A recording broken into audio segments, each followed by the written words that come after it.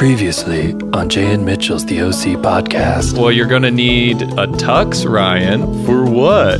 Cotillion. She pairs Ryan up with my favorite character of the episode, fucking Anna. You yourself said that he was selfish earlier, which I agreed to, but I mean, he's worth more than Jack Johnson tickets. I don't care how good they are. How fucking pissed were you to see Sandy Cohen get punched? I was mad. I was mad. That's when I was like, all right, everybody calm down. It's time for Jay and Mitchell's The OC podcast.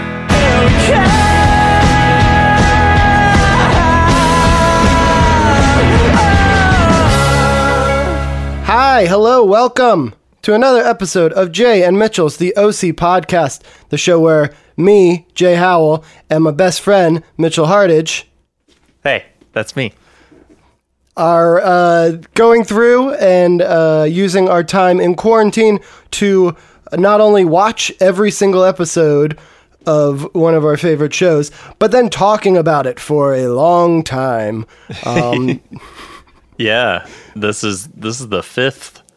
The fifth, I'm guessing, I'm going to go ahead and predict 3 hour long. We've been consistent with the length. Yeah, over talking about this show.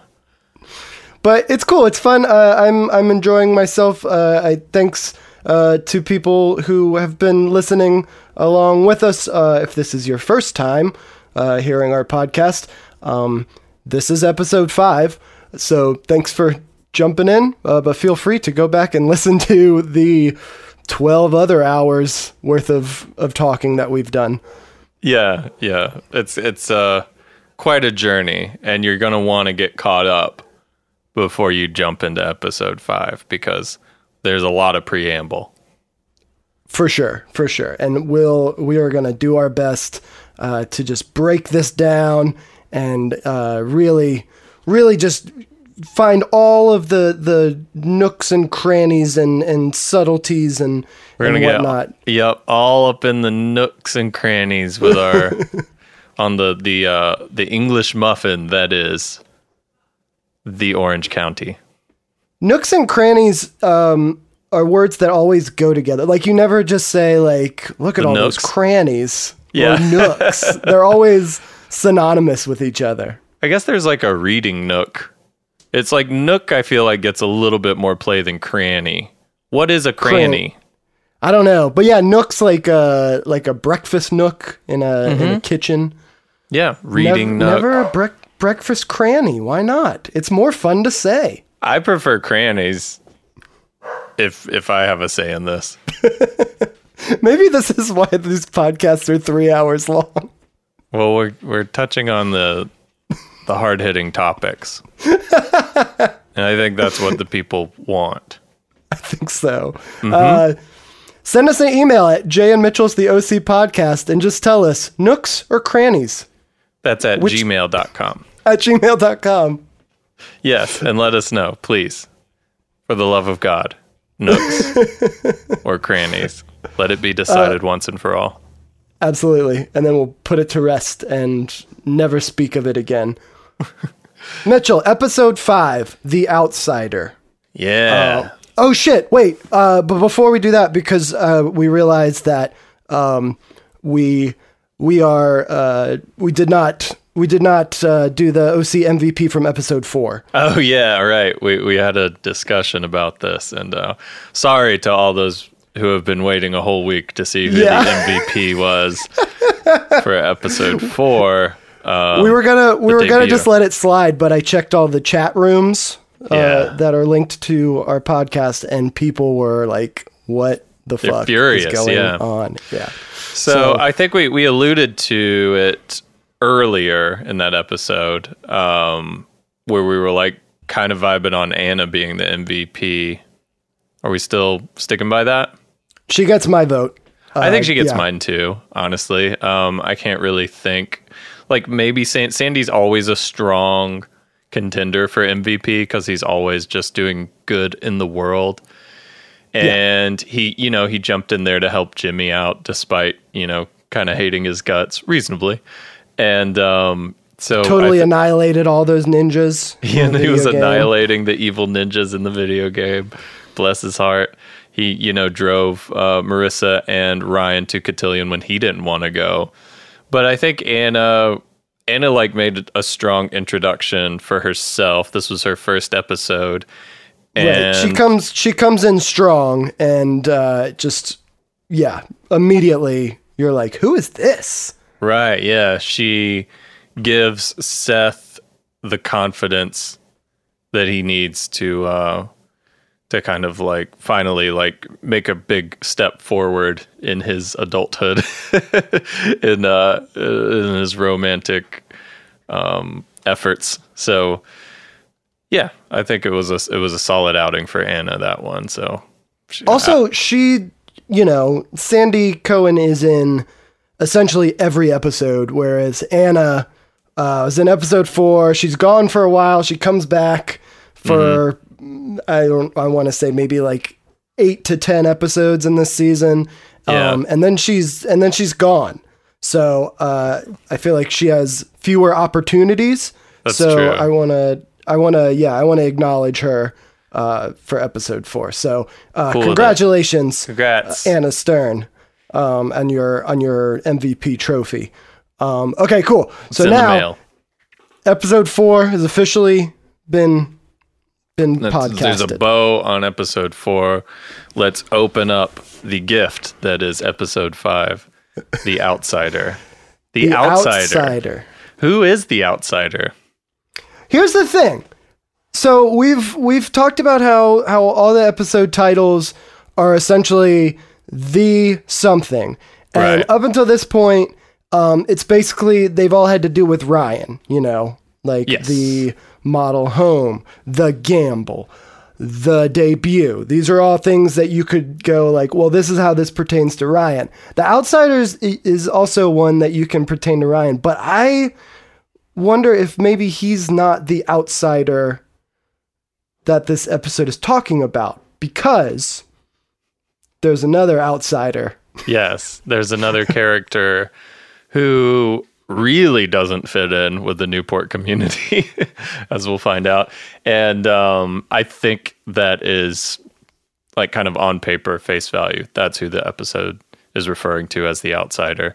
I think, if you want to get a little deeper and a little more philosophical with it, you could make an argument that perhaps Julie is kind of feeling like an outsider in this episode as well with our secondary plot.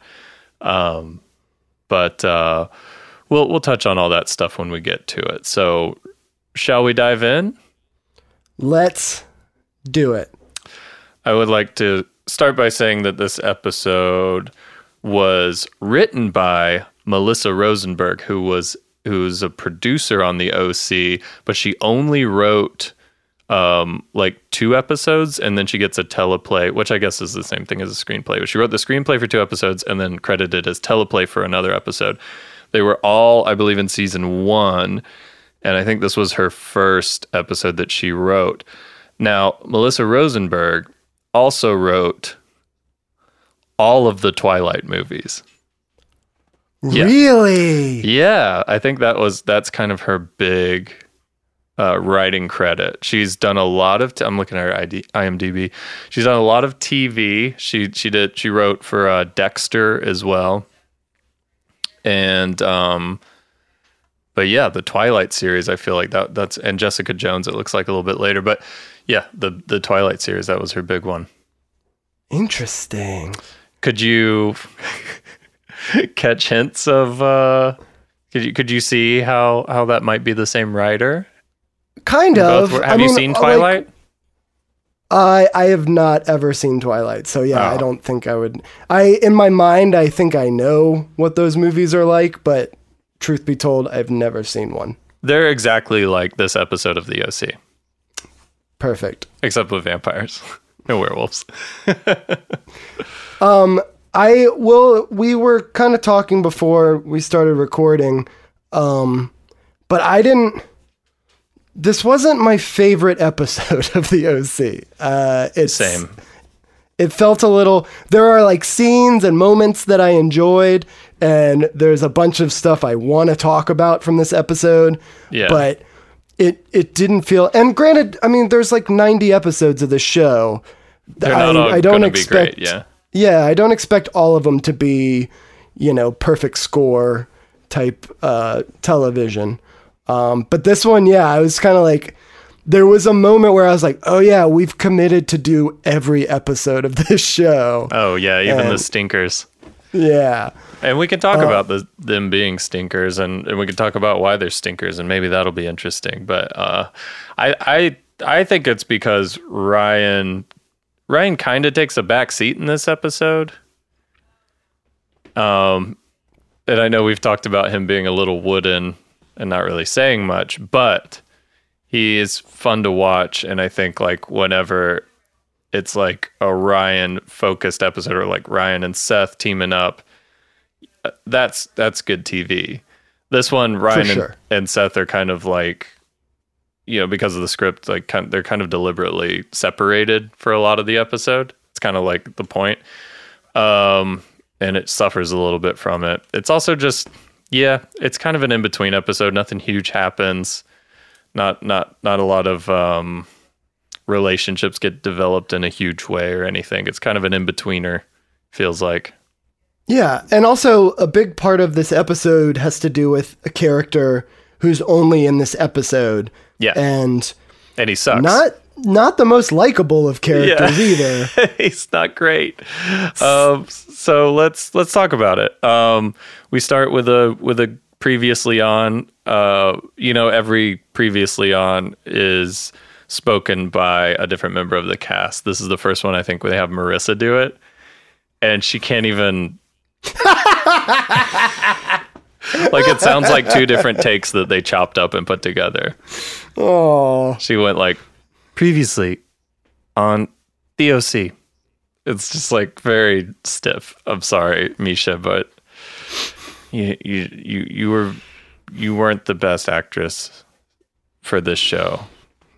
Also, how many takes are you think they're giving them to do? Like, do you think she just did 2 or 3 takes and they were like, we'll just cut it together, it's fine, don't worry about it. I think she did 40 takes and they were like, we'll just splice it, don't sweat it. I don't know, man. I don't know what it is about her.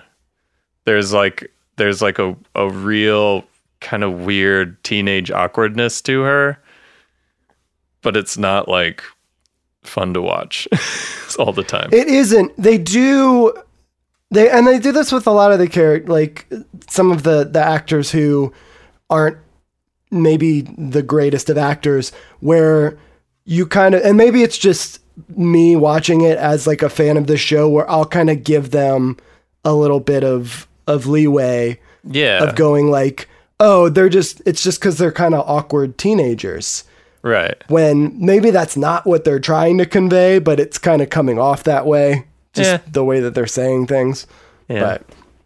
But what can you do? You can only work with the tools you're given. Exactly.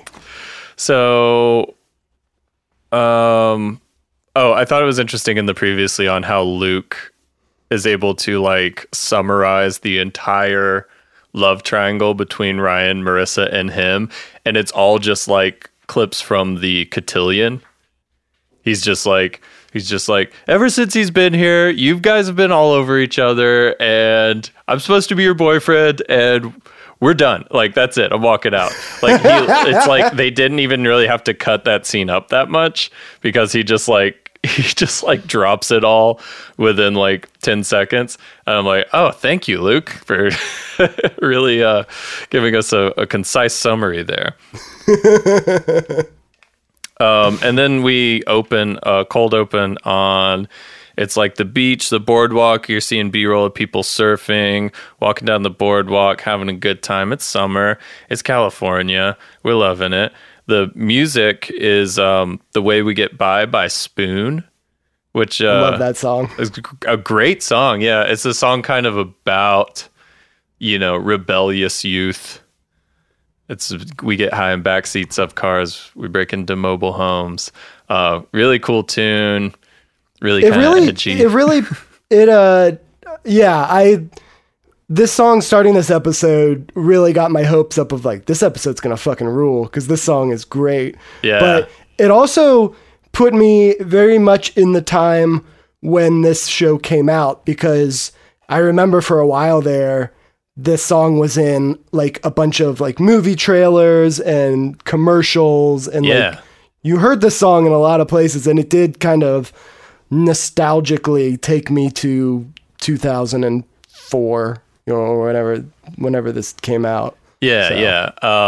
This was like Spoon's meal ticket. That album did very well for them. That was kind of their breakthrough album. They've always been a fantastic band. Like even after that, I've always really loved that band. I guess this song kind of does foreshadow this aforementioned character that we're about to introduce. 'Cause he is kind of a bad boy. But not like Ryan's a bad boy, where Ryan's like a good boy, but like deep down, but on the surface, he's kind of a bad boy. This guy's just a bad boy. He's trying to do good. Sometimes it's tough for him. But I love, this song's playing. We're cutting between surf and shots of the beach, and Ryan on his bike and Seth on his skateboard, and they're like making funny faces at each other. Yeah, they're just palling around. They're just being buds. They're having a good time. I love it. And then we cut to them inside like a restaurant on the boardwalk, and they're kind of like sizing up lobsters because they're gonna choose which lobster. That's how you do it. You say, I want to eat that lobster. They pick it up, throw it in the pot, and then you're eating it 10 minutes later.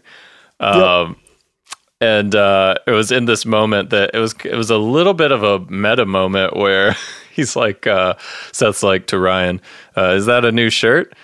And then Ryan's like, yeah, like your mom bought me some clothes or whatever. He's like, I thought you could wear that tank top forever. It's just kind of like calling back to it. He does. I think I wanted to bring this up because Seth says the term wife beater to describe the like tight white muscle shirt that Ryan always wears. I feel like we've deliberately avoided calling it that. I feel like that's sort of a derogatory term. I mean, obviously for it is. Sure. Even but I do remember, like that was like the common vernacular. That was like what people called those shirts back then. In middle school, I wanted those tank tops, and I remember for Christmas one year, I put on my Christmas list wife beaters. And your mother saw that and was like, and bought them for me. Oh, she even knew what they were. That's what they were called. And it's not like, there's not a lot of like, it's very direct and bad, like obviously. Terrible. And now it seems so obvious that we're like, why they just called them that, and it's weird. And I'm glad we're not doing that anymore. Yeah, I did notice that it does on this show get brought up a lot because that's Ryan's wardrobe of choice. But yeah, you and I have not slipped up yet and accidentally referred to them as that. So well, no, I feel like that was an easy one to work out of my vocabulary, but it just caught me off guard because Seth says it so casually, so just like in passing, and that's just how people talked in 2003. Mm-hmm. But yeah, I'm glad that's not the case anymore. So there we cut to them, jump cut to them kind of finishing up eating. Oh, that was so good. We just ate lobsters in the middle of the day. We're 16 years old. What a life. Dude, lobsters in the middle of the day. Ryan, from the way they're talking, Ryan's never had lobster before. It's the first time he had it. It was delicious. And maybe this is just I think I've had lobster maybe 2 times in my life. I've had like a lobster roll a couple times. They're delicious, very expensive. Did you ever have Macaroni Grill's lobster ravioli? No. Oh my God, dude. It's good. So good. Lobster's good, but it is like a rich person's meal. Yes, like it's it is expensive. It's never, but the weird thing I thought in this scene is I had paused it to like write down some notes, and I realized that they're eating lobster with French fries, which I felt was almost like kind of fish like and chips. I get, but lobster and chips. Yeah, it didn't, but it did kind of. I guess it was just like, yeah, like that's just like the casual wealth of Newport.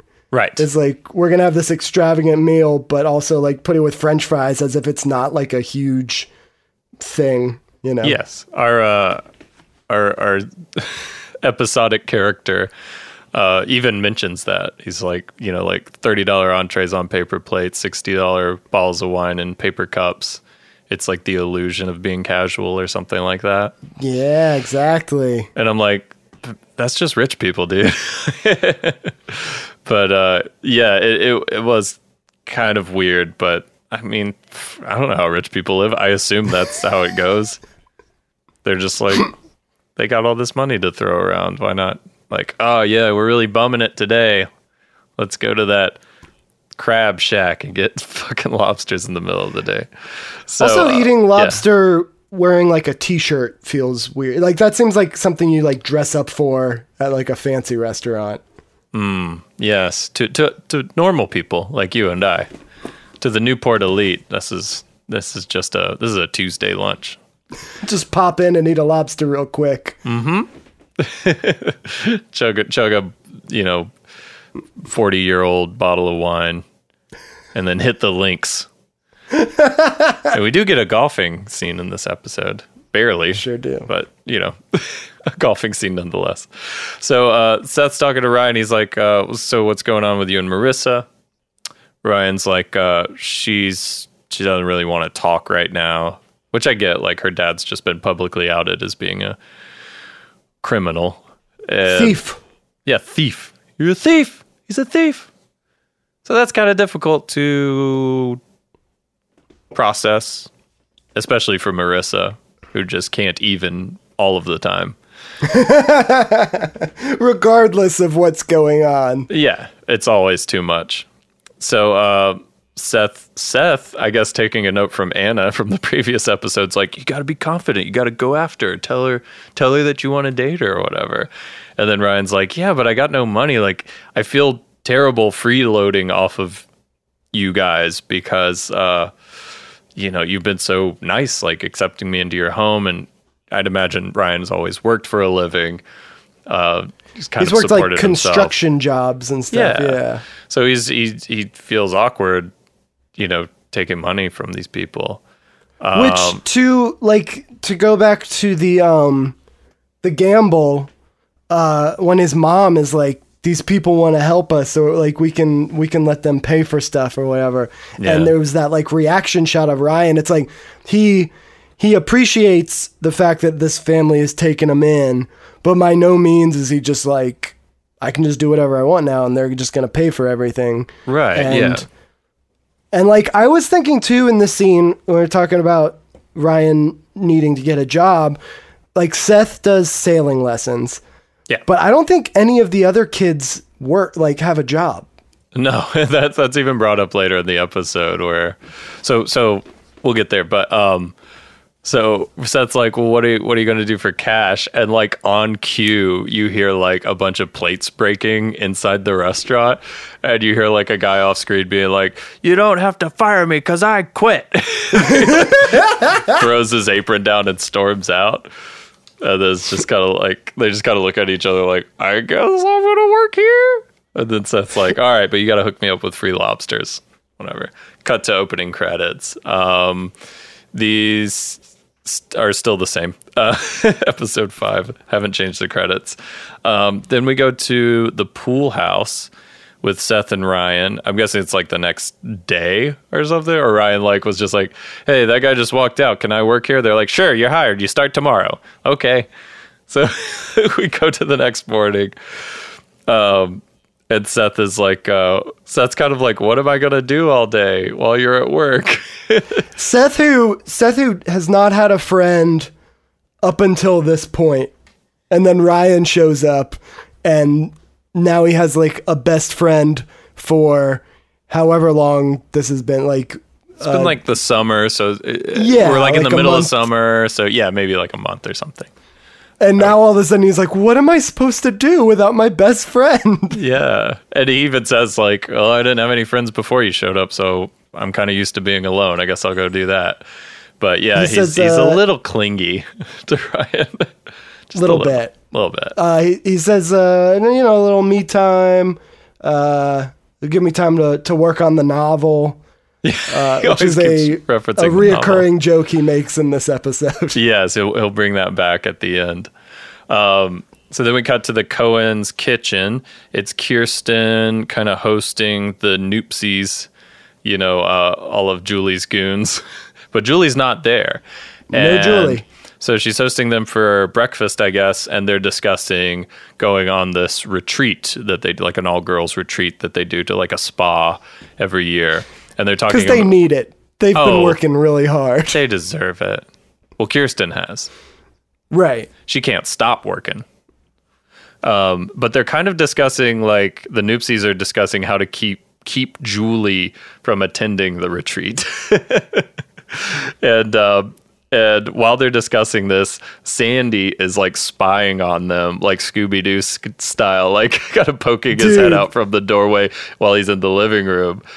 I laughed out loud when it cuts to him and he's like peeking from behind the doorway. Yeah.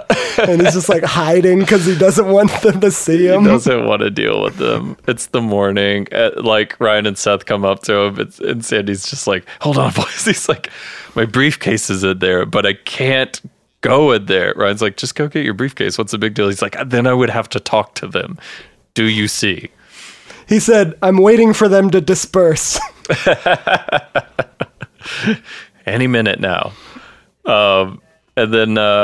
And then we come. So they're all kind of eavesdropping now. Seth, Ryan, and Sandy are kind of eavesdropping on this conversation, and the Noopsies are all just like gushing about Jimmy's situation because they were all at Cotillion. It's like the big controversy of the year for them, and They all saw the punch. they saw the double punch from Double Greg, punch. Daddy Greg, and then. So they're all talking about like, Jimmy going to jail possibly for like 10 to 20 years or something. And then it cuts back to Ryan and Seth and Sandy. And I thought this was kind of a sweet moment where Seth's just like, what's Marissa going to do without her dad? Like everybody's like just talking about like Jimmy and the money and blah, blah, blah, blah, blah. And Seth's like the first person that's been kind of like, dude, like, that really sucks. Like, what about Marissa? It's going to be really hard for her. I thought it was sweet that Seth was the person to kind of like bring that up. Which Seth is usually thinking about himself or Summer.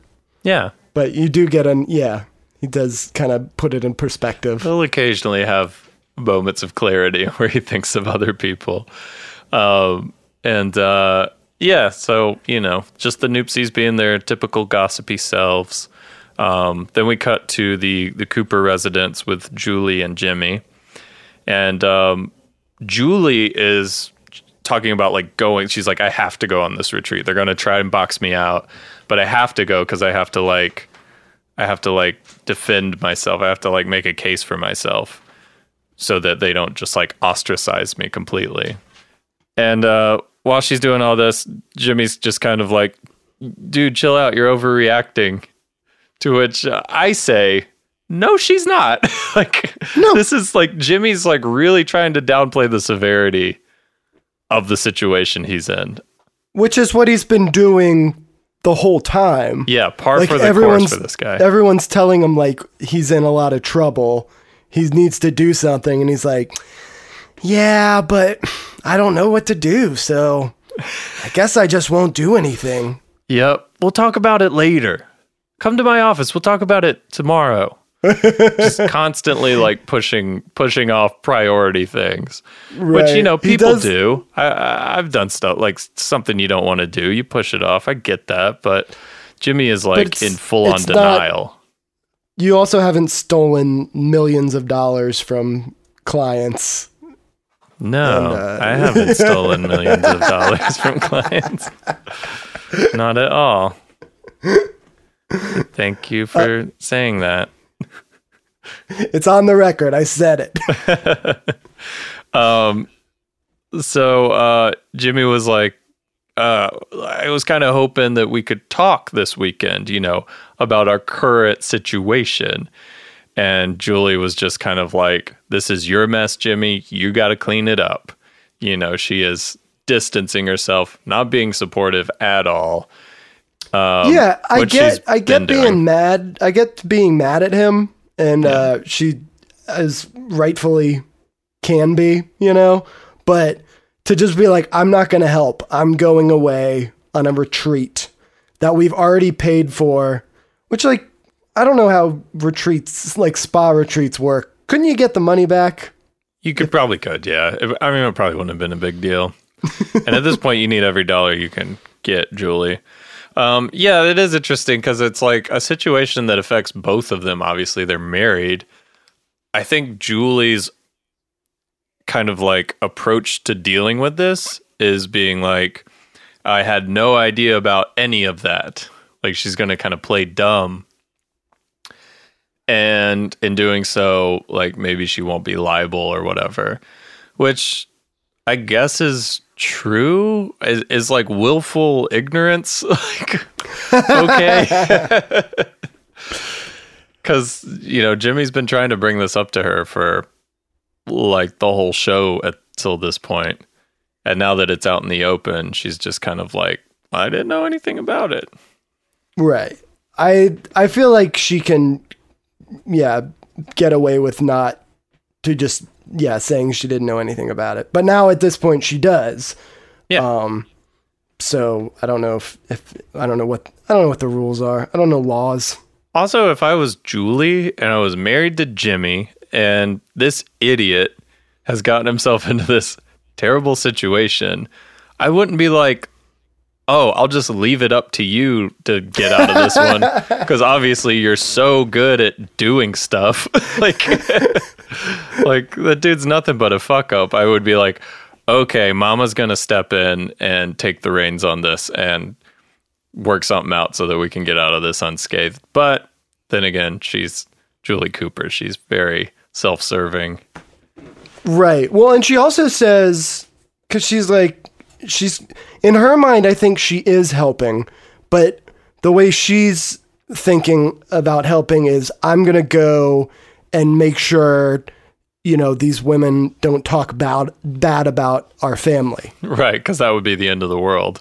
Right. And to which Jimmy's like, aren't they your friends? Yeah. And she's like, no, they're the gatekeepers of the community. It's so fucking weird. It is weird.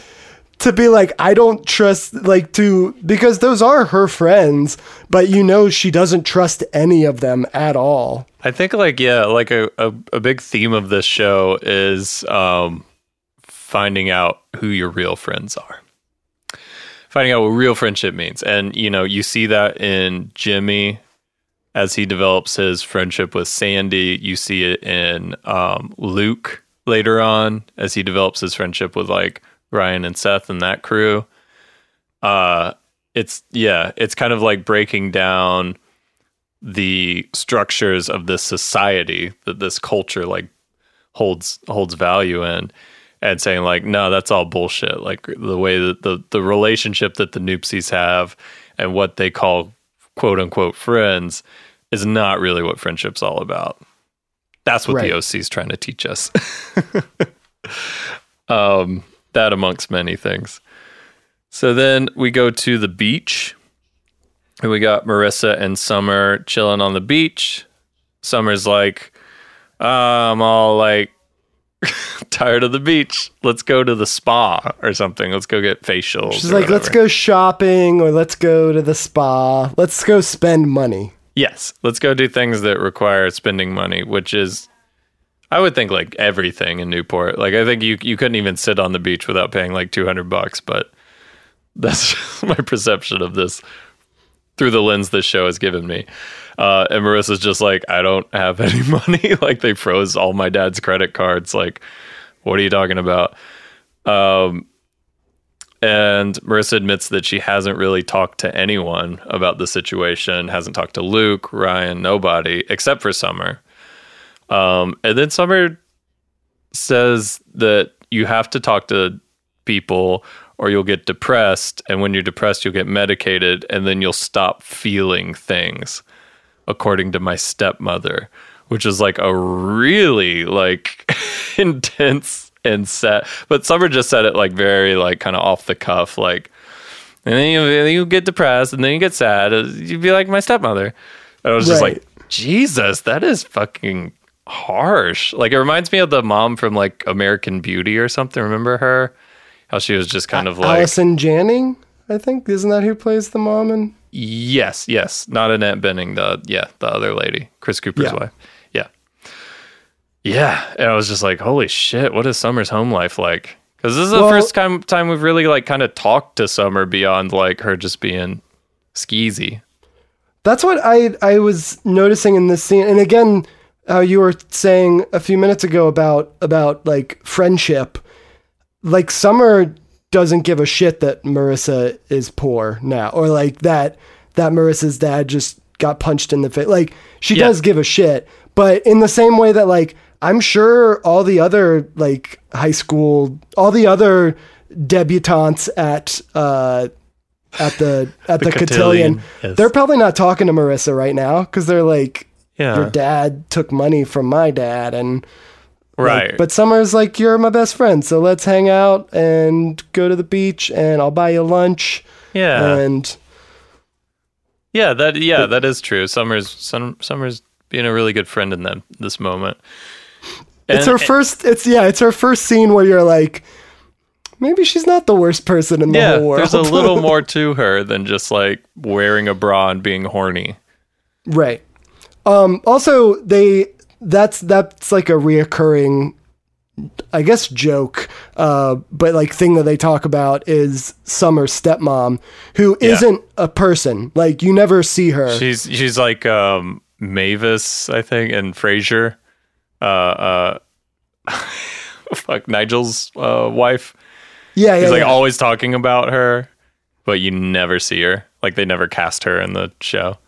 Right. It's always just she's in the other room and she's medicated. Like, that's all you really know about. We do see her dad. We do meet her dad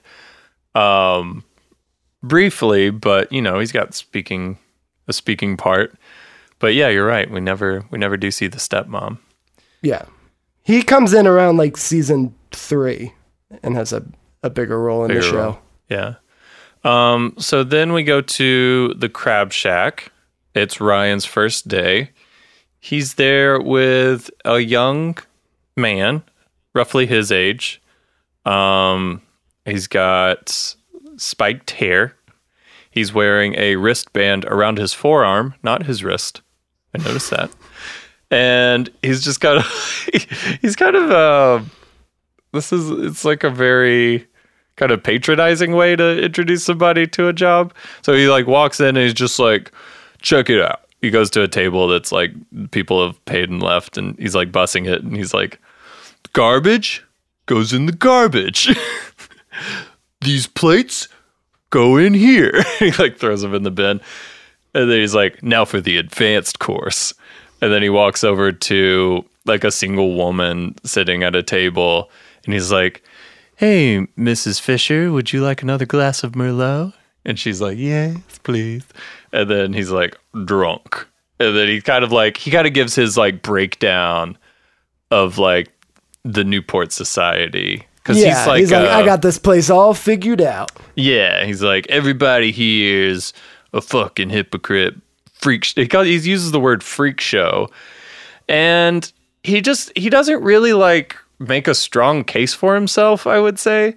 Because this is where he talks about like $30 entrees on paper plates, blah, blah, blah. I'm like, yeah, they're rich. This is a rich community. Like he doesn't mention any sort of like, oh yeah, see, she's drunk. She should be like out, you know, teaching school or like with her husband, but she's cheating on him, blah, blah, blah. Like, it's nothing like that. It's just like, yeah, she's having a drink in the middle of the day on like a beautiful day. Like, chill out, bro. Yeah. You don't got to be so harsh on these people. Was he that actor Is he in Twilight? Am I thinking of a different person? He's not the guy who plays the wolf. No, right? no, that's Taylor Lautner, who's much younger, I would say, because this is 2003. Those movies came out a little bit later. But I remember Taylor Lautner was like 17 or something when they shot the first one. So, plus, Gotcha. yeah, different guy. No, I don't think this. I have seen this actor before. He is like a. I mean, he's like a character actor. He kind of always plays like a tough guy, sort of like Mean Streets kind of guy. Yeah. He's a pretty good actor. I mean, his character in this episode isn't like super rad, but let's see if I can find him. No, he likes. He likes to be tough and party. Yeah. And that's kind of his MO. His name's Paul Wesley. And he was in the Vampire Diaries. That's probably like the big thing he was on. He was Stefan. I never watched that show. But yeah. Sounds like Twilight. He's also on an ABC family show called Fallen, where it looks like he's a fallen angel. Ooh, I think he was the lead in that. So yeah, pretty good career for this dude. But yeah, this was just a one-off sort of episode. They always tend to get good actors and actresses for these kind of bit roles that they have. They're like guest starring roles or something, like the X-Files or something would have. And this is where the show really starts to adopt that. Like you'll see a pattern from here on out where it's like this guy, like they'll introduce a character will come in for 1, 2, 3, maybe 4, 5, who knows how long the arc's gonna go, episodes. And it's just about how these characters kind of mess up what would otherwise be like a very chill existence for all of these people. Exactly. Like, yeah, a lot of these characters I find when I'm watching it, I'm like, I wish that person would leave because they're ruining everything. Yeah. And you realize it's like, that's why there wouldn't be a show otherwise. Like if it was just Marissa and Summer hanging out on the beach talking. Yeah, the drama that we've all come to expect from the OC would not happen without these characters. So as much as we don't want them around, and as much as the other characters in the show don't want them around, they're kind of a necessary evil to make the show happen. Right. So, while this guy's waxing philosophical about the upper class, Marissa and Summer enter, to which he's like, it does have an upside. Gross. Yeah, it does have its perks. Yeah. And so Marissa runs into Ryan. She's like, I didn't know you worked here. He's like, yeah, I just started. And this is the first time he's talked to her since Cotillion, since, it was her, him, and Luke. And she was like, I just need to be alone right now, and kind of ran off. And so he's just kind of like, he gets right to it. He's very genuine. He's just like, hey, how are you doing? How's your dad? Like, is everything okay? Again, coming from a place of like caring about this person and not caring about their own appearance, Ryan's genuine. Right. And Marissa's just kind of like shrugging, just kind of like, not great. The way their conversation starts is Summer and Marissa walk in and she sees that Ryan is there wearing the Crab Shack shirt. Right. And she's like, oh, like you work here? And he's like, yeah, first day on the job. And she goes, well, the food here is really good. And the way she says it, I have no idea what she meant by that. I didn't know if it was like sarcasm or like it was just like delivered so poorly. Yeah. That I couldn't even decipher like how I was supposed to react to what she said. Yeah, I think that's a problem. Like I think I don't think what they're going for in that moment is real teenage awkwardness. I think what they're going for something else. It's meant to be delivered in a way. It might just be poor direction, poor acting, but they're intending something from that. That line was written for a reason. But instead what you get is like a very confused, or a very confusing sort of like bit of dialogue, which isn't good for any sort of TV. No, I watched it like 2 or 3 times and I would rewind it and be like, okay, let me see if I can pick up on Like, what's going on anything here? here. Yeah. And it What was do they just mean by very, it made me feel dumb, like not being, but then I was just like, I don't think this is my fault. Yeah. Boy, I must be stupid because I can't track what what Summer's trying to say here. No, it's not your fault. It's just and there's another scene later in this episode. This is another reason why this episode's not great. It's just like poorly directed, I think. But it's another like Summer and Marissa scene where they're like outside of her car talking.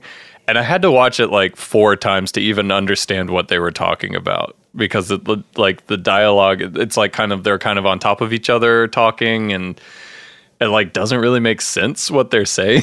Like, it's very strange. It makes me think that they had like a longer version of that scene and they had to like chop it down, and then like what they ended up with was something that didn't quite make any sense. But Like there was maybe like a shadow of like a boom mic in like half of the scene. Yeah. And they didn't realize it until they were editing. So we're like, I guess just cut all that out. Cut that shit out. It's not really that important anyway, I guess. So before Marissa like leaves to go eat with Summer, Ryan asks her out like point blank. He's just kind of like, hey, do you want to hang out? And she's like a date? And he's like, well, no, I mean, he doesn't quite get to say it. And then Marissa's just kind of like, I can't right now, which I get, even though she wants to. She's got a bunch of stuff going on right now. Got a bunch of stuff going on. And Ryan's like, that's cool. Don't sweat that. And then we cut to the neighborhood, the Cohen, Cooper, that kind of residential street. Jimmy's walking the dog, what was the dog's name? I don't know. I can't remember. The dog kind of like vanishes after a while. That's what I was gonna say. Is like in the pilot episode, you see the dog. We see the dog, golden retriever. Yeah. And Kirsten says like, "Oh hi, whatever the dog's name is. I need to go back and watch it. Hi Freckles. We'll call him Freckles for right now." So we see Freckles in that scene. Now it's episode 5. We see him again being This walked. is it. There's lots of scenes that take place in the Cooper's house. And Where at you no could point put a dog. Yeah. Just, There's so plop many him in the scenes of Jimmy watching ESPN Classic. Maybe have like the dog laying down by the couch or something. It was like, Yeah. do they have a dog or not? What happened to the dog? We want to know. We're also dog people, so I'm sure most people aren't as involved as we are. We're just like, where the fuck is the dog? I'll tell you this, it's like one of the, at this point in the show, it's one of the only like redeeming things about Jimmy is like he walks the dog. I'm like, oh, good on you, man. Because Julie Cooper's not walking that dog. Julie ain't walking no dog. Marissa can't. She can't even deal. She can't do anything. She's got too much going on. So yeah, Jimmy walks the dog. God bless him. But Sandy pulls up in his car next to Jimmy, and he's offering to like help him out, offering him some like legal counsel. He's like, I got a friend who works in securities. I could put you in touch, and maybe we could get you out of jail, out of the possibility of serving jail time. Jimmy's like, why are you helping me? You don't even like me. To which Sandy replies, I'm a public defender. I represent a lot of people I don't like. Which I thought was kind of a boom, because it's Sandy like doing the right thing and helping this guy out who's like best friends with his wife. But he's not saying, I like you. Yeah. He's just saying, like, what would make you think that? Yeah. He's just kind of like, yeah, you're right. I don't like you, but I feel obligated to help you out because I'm a good person. There are multiple times in this episode that we'll get to where I just kept going like, what, Sandy, why the fuck are you even doing this? Like, why are you trying? Yeah. Because because everything that Jimmy does, and we'll get to it, but like everything that Jimmy does. Oh my God. It sucks. I It's like know. the worst thing you can do I in know. that situation. He's such an idiot, dude. Jimmy is such a fool. He's the Oh my worst. God. Yes, and we'll get there. And yes, I don't know how Sandy, he has the patience of a saint. I don't know. Saint Sandy. I don't know how he does it. And he's always been a fan of the underdog, as he said in That is the true. last episode. I noticed one technical issue. Again, like this episode's not great.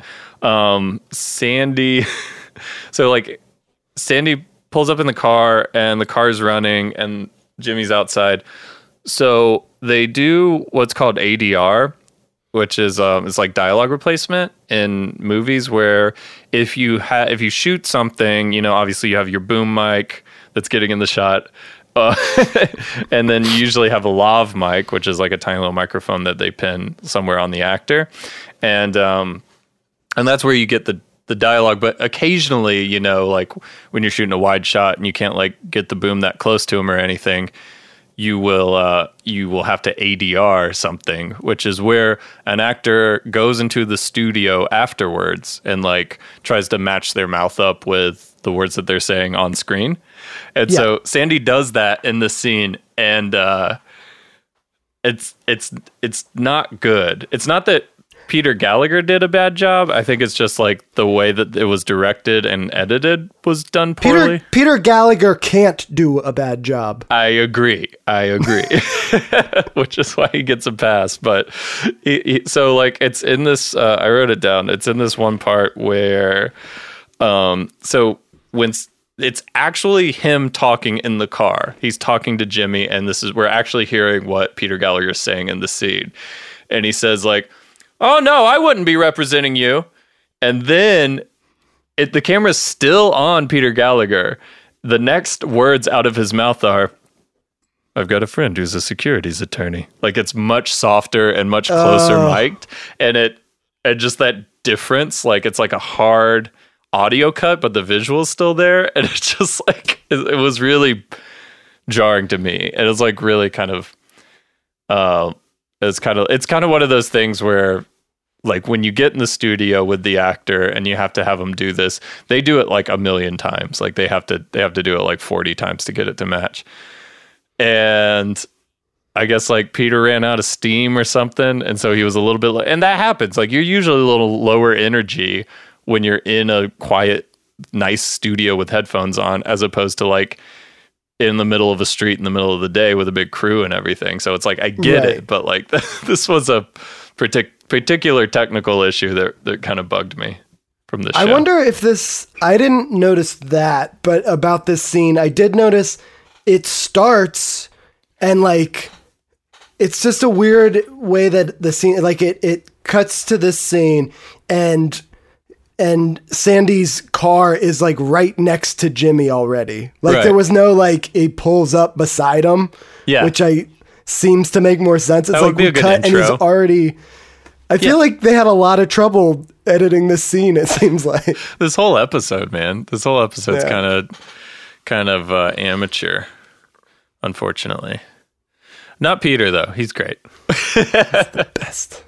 There are some good moments in it, but I feel like they had a lot to get through. They had a lot of locations, and so they had to rush a few of these. And I feel like this was just one that they kind of rushed through. So then we go back to the Crab Shack. We got Summer and Marissa eating. It's, you know, just a little bit later. And Summer's kind of like, "I didn't know Ryan worked here." And Marissa's like, "Yeah, I guess he just started. What's the big deal?"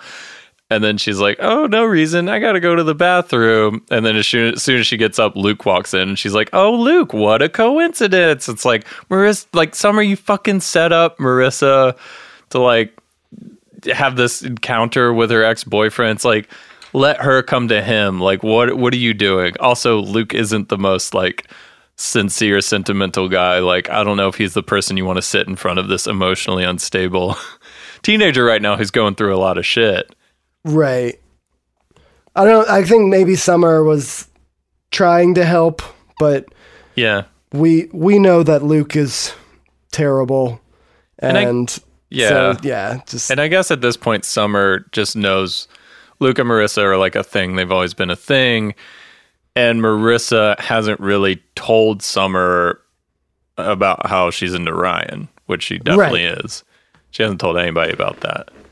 We know as the audience, the omniscient audience, we see the way they touch each other and look at each other. We've heard the way she says "oh hey" to him. Oh man. He gets a very passionate hey. Always. So, okay, great. Now Luke, our favorite person's here. And as Luke walks in, the server dude, I don't know if we've said his name yet. I don't think he's been introduced. They don't say his name until Ryan introduces him to Seth. Yeah. Yeah, which is coming up, but still, like, he's in several scenes before you even know this guy's name. And so, yeah, the guy goes up to Luke and he's just like, hey, man, what's going on? And then Luke just, like, looks at him and laughs. Which, Donnie, his name's Donnie. The guy. But I felt like it seemed kind of, especially from the last scene where we saw him, the way that he talked to that woman and asked her if she wanted more wine. But it felt like a genuine, like, hey, what's up, man? Yes. It didn't seem like he was just, like, trying to schmooze so he could get a bigger tip. He was just like, hey, a guy my age, whatever, like, what's up, dude? Like, he's just saying what's up. Like you would say to somebody you pass in the hallway at school. And Luke scoffs. Yeah, Luke he's just like, scoffed at him. The help is talking to me. Do you know who I am? It was remarkable. It was remarkably douchey. Yeah. Yeah. And then he laughs in the guy's face. He like laughs at him. Doesn't even say anything. And I'm just like, what the fuck, Luke? Like, and then so then Donnie goes over to Ryan. They're working together. And he's like, I hate that fucking Abercrombie and Fitch water polo, bitch. I like that he uses Abercrombie and Fitch as like an insult to Luke. Yeah. Because that really like kind of that's like a little time capsule of an insult. I feel like Abercrombie and Fitch was peaking. I hadn't thought about Abercrombie and Fitch probably since high school, and I was like, I wonder if that's still going. Are they still? Beats me. A thing? I haven't even been to a mall in years. Yeah. I would assume they're probably doing okay. All those stores like Hollister, American Eagle, they're probably all, well, now, who knows? Yeah. With the Rona. But I would imagine A&F is still around. And then he's kind of like, man, that kid wouldn't last 2 seconds in Corona, my neighborhood. It's Corona, right? Yeah. Oh, topical.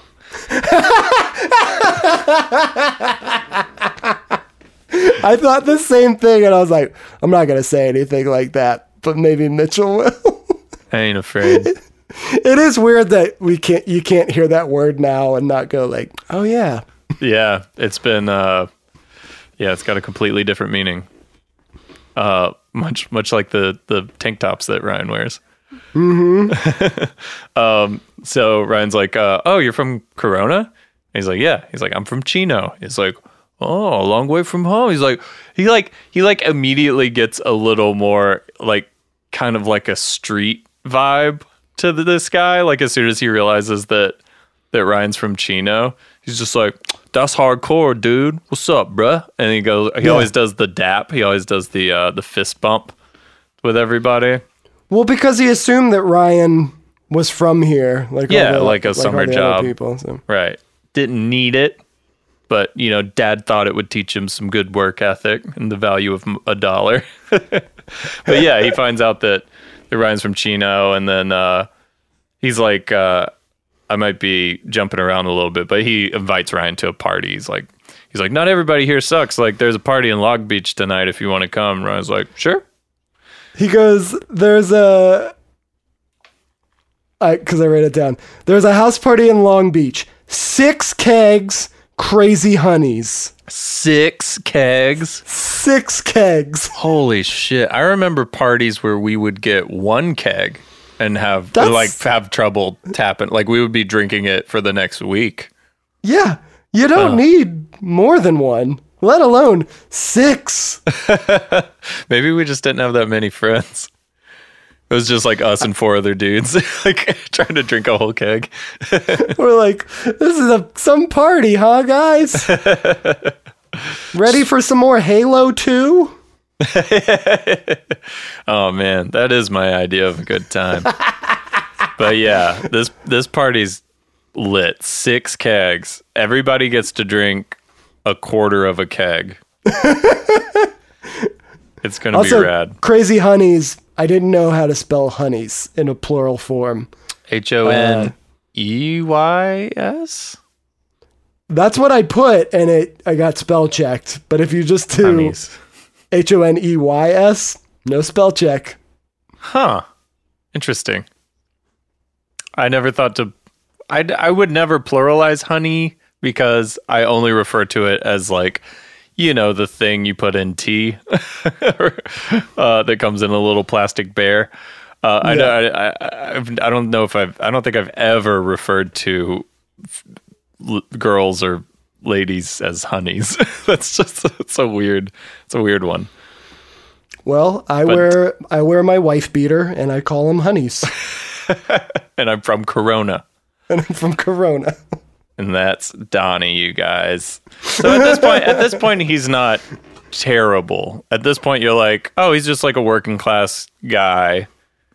And he's like trying to make friends with Ryan. And he's like, seems pretty chill, actually.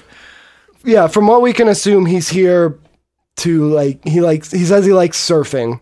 And Yeah. I'm sure the money's probably pretty good. And working at it. I guess he kind of like ogles girls or objectifies them a little. So that's a little yucky. But I mean, he's also a teenage boy, so what are you gonna do? Yeah, there's hints at perhaps a little trouble with him, but he doesn't go immediately in dark side mode or anything. Just like, well, maybe this guy's okay. Yeah, a little rough around the edges. I don't know. He'll be a new friend that we see every episode. Psych. Donnie. So then we cut over to Marissa and Luke at the table. Summer's excused herself. And Marissa's kind of like, she's kind of like trying to open up to Luke, I feel like. She's like, okay, let's talk. If like you're here, let's talk about that. And then Luke's just kind of like, talking's just gonna bum us all out. Like, let's go do something. Like, fucking great bedside manner, Luke. It's like your girlfriend's just been through this like terribly traumatic experience. And she finally, after days of not talking to you, you're here. You fucking like bombed in on her lunch with Summer. And she's like kind of being very mature about it and just saying like, okay, let's talk. You're here. Let's talk about this. And then you just come back with like, nah, I don't want to talk. Let's just go party at Holly's. He does say there, because it's kind of cutting between the two of them talking and then back over to Ryan and Donnie. And at one point when they cut back to Marissa and Luke goes, he just starts his sentence with, Holly's Beach House party. 6 kegs. Crazy 6. honeys.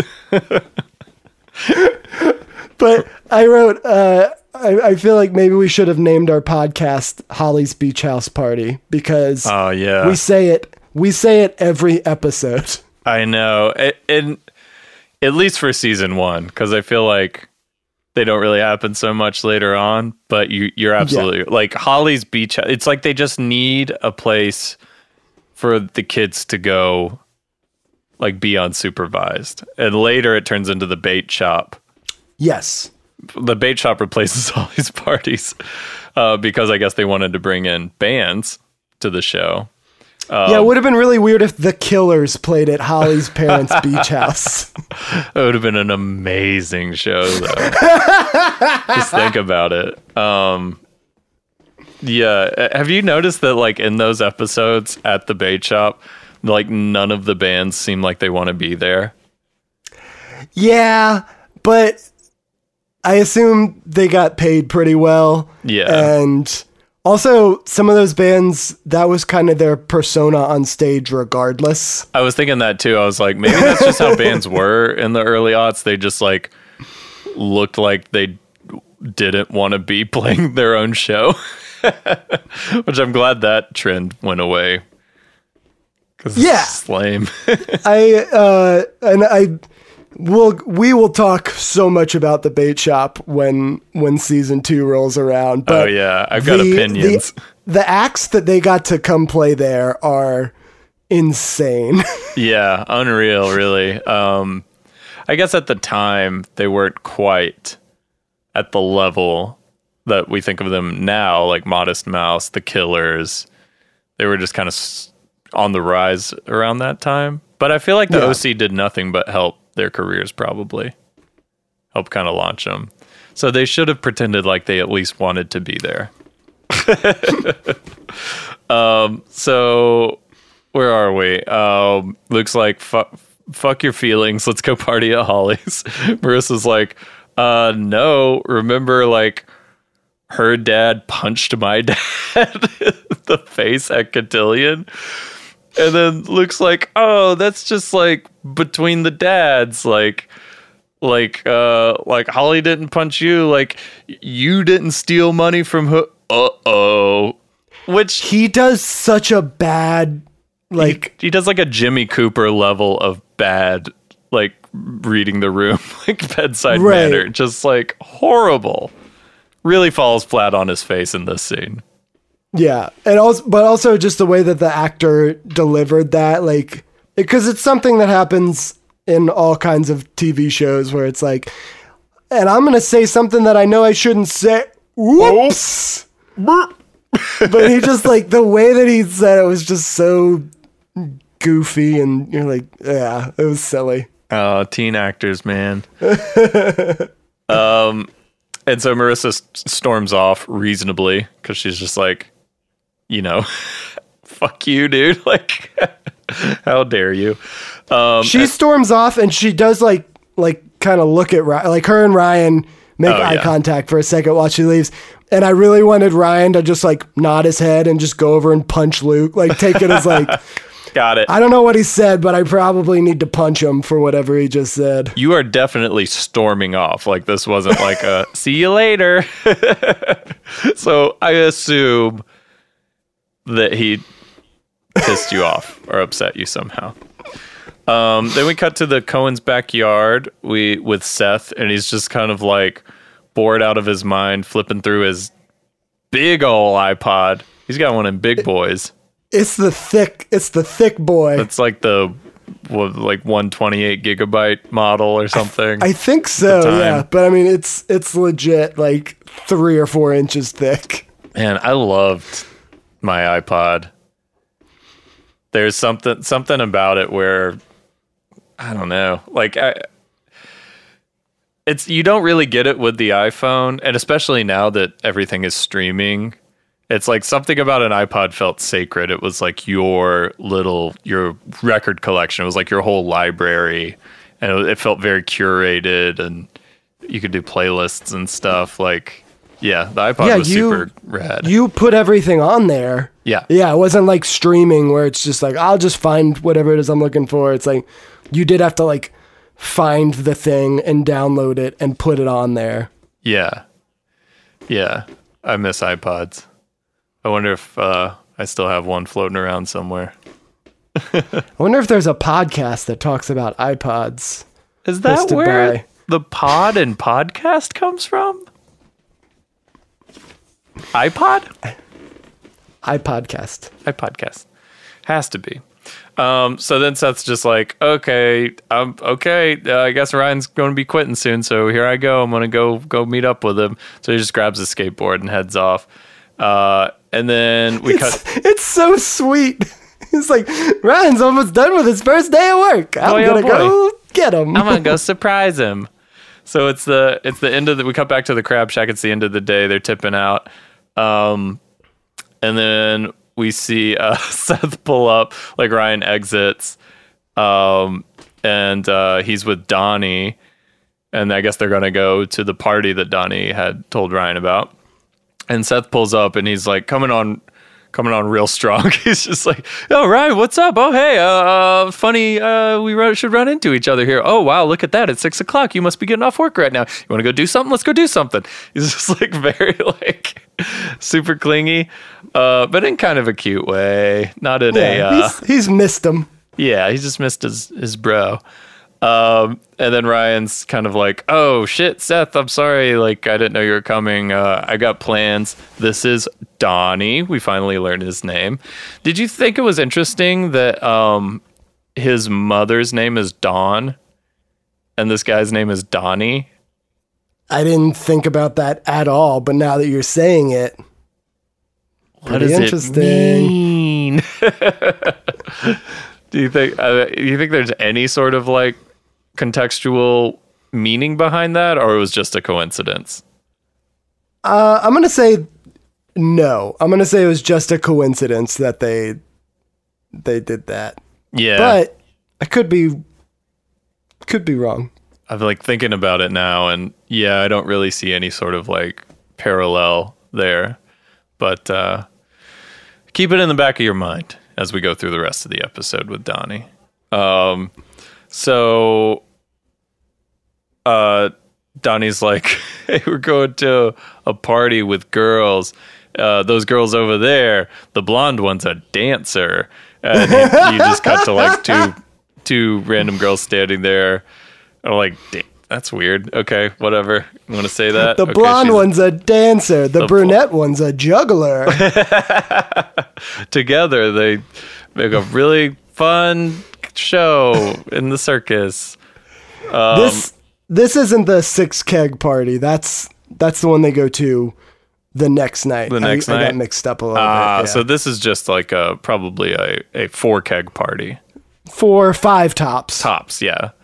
No, the Sixers are for the weekends.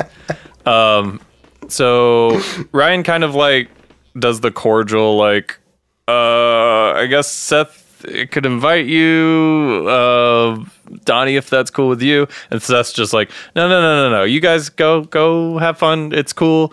I got stuff to do anyway, even though he doesn't. And then they're like, okay, cool. Are you sure? I was like, yeah. They take off. And then Seth he says, you guys probably have some catching up to do. Oh, right. Because they're from as if living in a town next to somebody means like, oh, you're best friends. Remember the tornado of 2001? Like, yeah, like what the fuck are you going to talk about? Catching up. And so, yeah, they leave, and then Seth kind of awkwardly is standing there with a skateboard. He's just kind of like stands there for a second and then takes off on a skateboard. He kind of looks around and then kind of like swings his board a little bit. Yeah. And then skates off. And I don't know why I really liked that. It was just like this thing of like, I don't know, because there's been times where no one is looking at me and I just do something just for me. Just like a weird hop or something. And I think that's what Seth was doing. See, that's the kind of teenage awkwardness that I want from this show, where it really kind of like encapsulates a real moment that we can all identify with, and you clearly know like what's going on through his head. He's like trying to be cool. He's trying to like not make a big deal out of it. But he's also like can't help but be a little bit awkward, and yeah, that's what I want from this show in terms of teenage awkwardness. I don't want to like misconstrue whether or not a character was sincere about like an apology that they said to somebody else. That's problematic. Yeah, because I didn't see that and go, I wonder why he did that. Yeah, you knew exactly why he did that, which I think is why Seth like usually comes across as he's always a fan favorite, because he can nail those moments. He's good at it. For sure. So then we cut to the Cohen's kitchen. It's the next morning. Seth's sitting at the counter reading a comic, and Ryan kind of enters. He looks a little worse for wear. He just partied with Donnie and the dancer and the juggler, and what a night they had. Donnie and the dancer. That's the new buddy cop show on TNT. We know drama And dancing. and dance. So Ryan sits down and just starts eating cereal straight out of the box like a fucking animal. And he's like, Ryan, he prefers hard cereal. Sometimes he'll go with the bowl and the milk, but a lot of times he's just getting a handful of Fruit Loops and cereal's got to be chomping. hard like his body. He asks us what's he reading, and Seth's like, being very short with him, I guess, because he's like jealous that Ryan went off with this guy. He said he's reading Legion, actually. They're reading a series of Legion, which is cool. Great show if you haven't watched it. Yeah, he's reading Legion. I think he's like later in the season, he's also reading a Legion comic. But I did wonder if they saw if the Legion comics got a boost in sales because they got like the Seth Cohen shout out. Yeah. Oh yeah. Seth was like a oh boy, he was an influencer. He was one of the first influencers of this generation. Yep. Where he could just drop a name in the middle of an OC episode or wear a band t-shirt and then you saw a spike in sales. Yeah, that's called the Cohen bump. Cohen bump. That's what they called it. And you can get one too. You just got to know the right people to pay. Seth Cohen. You got to pay Seth Cohen. Ryan says Seth's like, this is the second of 5 in this series of Legion. Ryan's like, I like the first one. It's like Ryan's getting into comics. Oh, that's cute. But Seth's just like, I'll let you borrow it when I'm done. And he's just like very short, doesn't make eye contact. He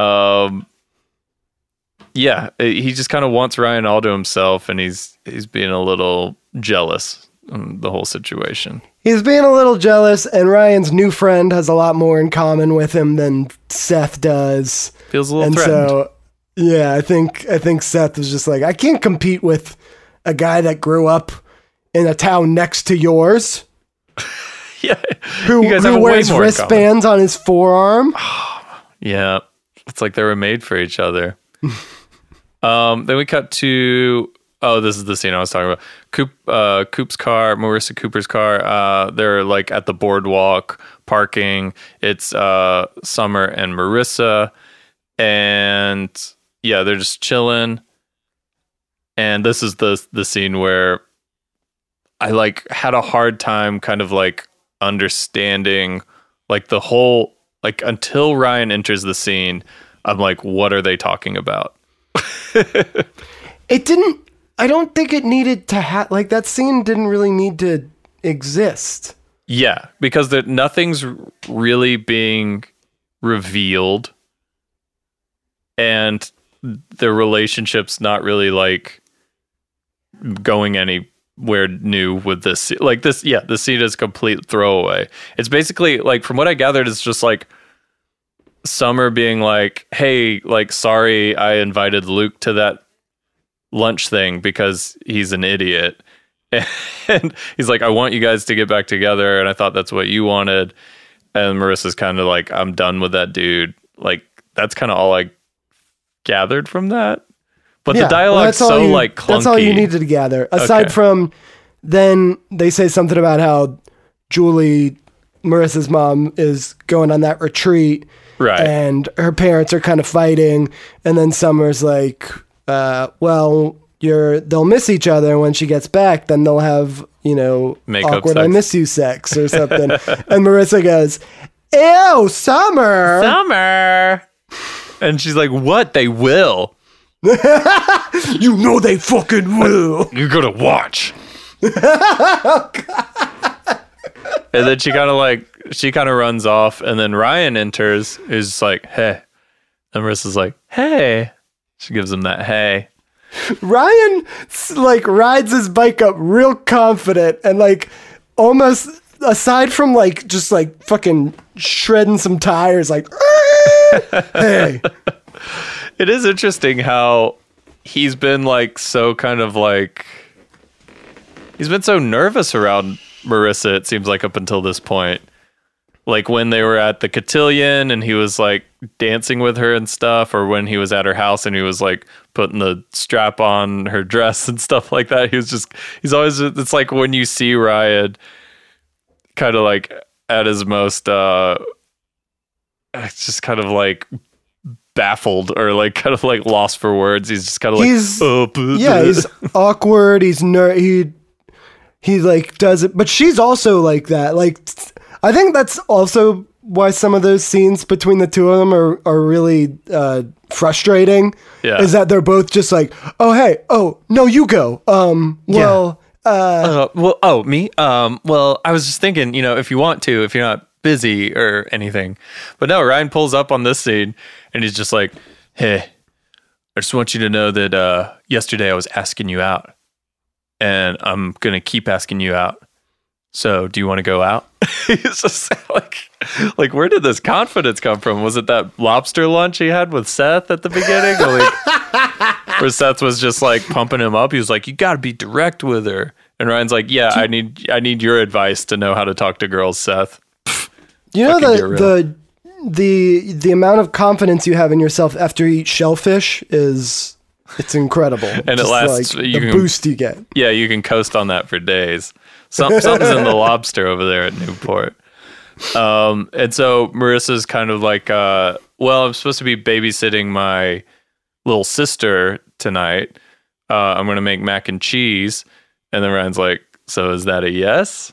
And so I was like, oh, that'll be cute. Like you get little Shailene Woodley in a scene.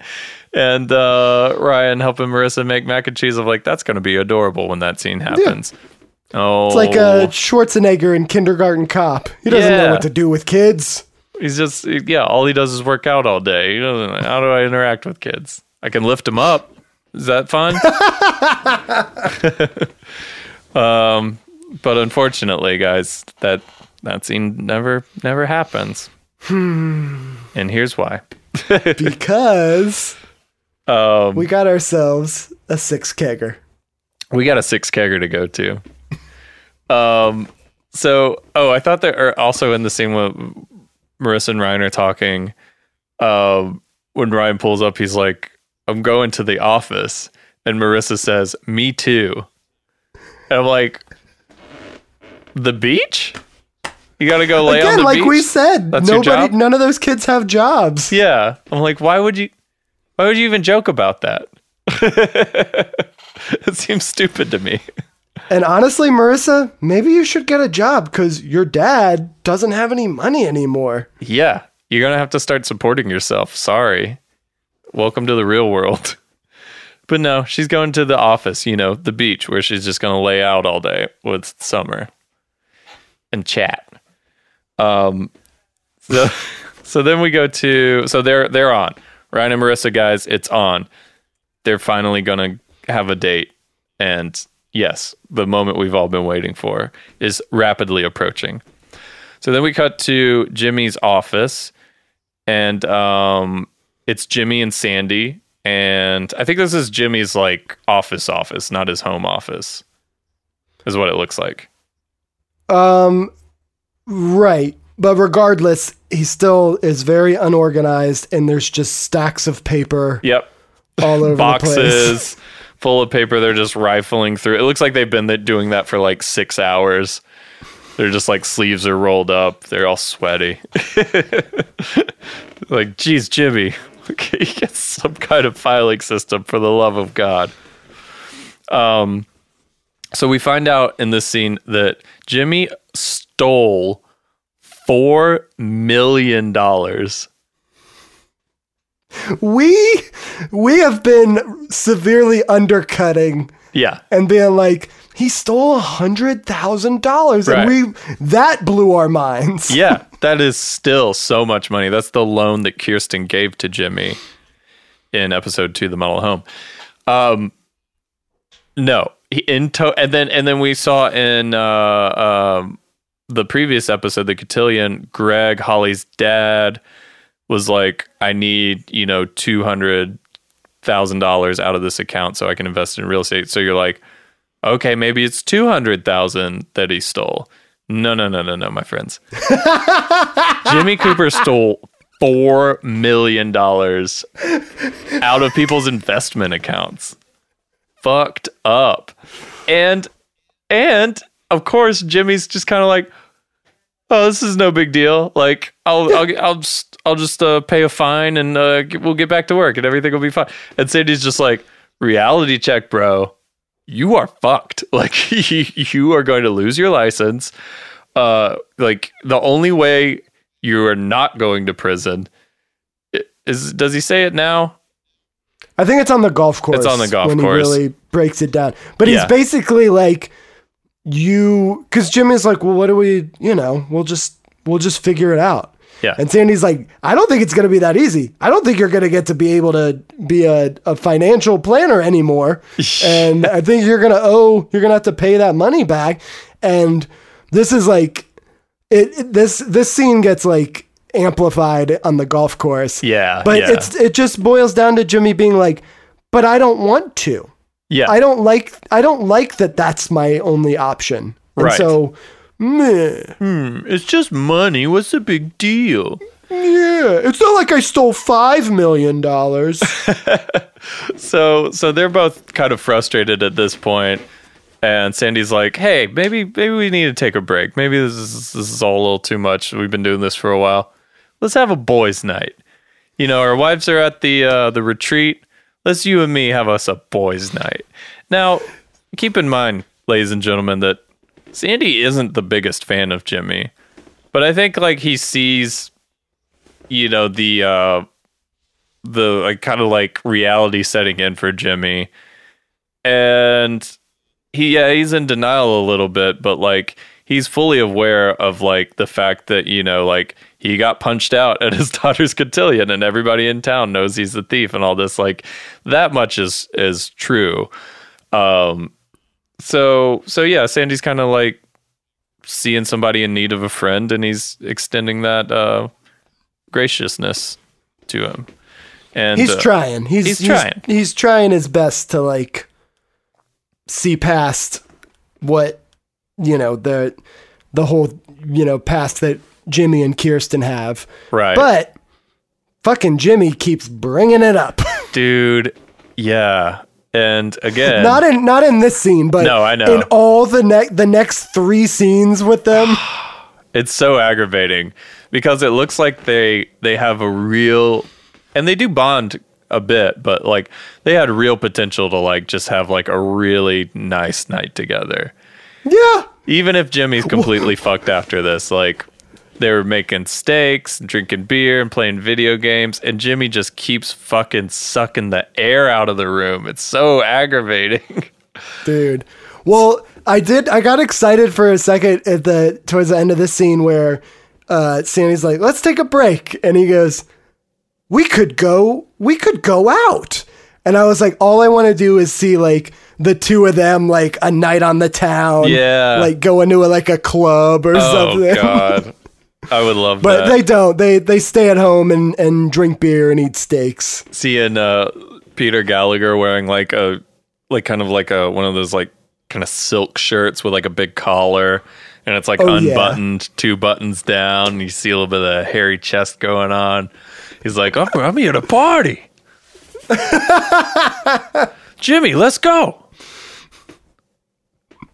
Boys' night. Come on, we gotta dance. But their idea of boys' night's more like kind of what my idea of boys' night is. Like, let's just chill and play video games. And yeah.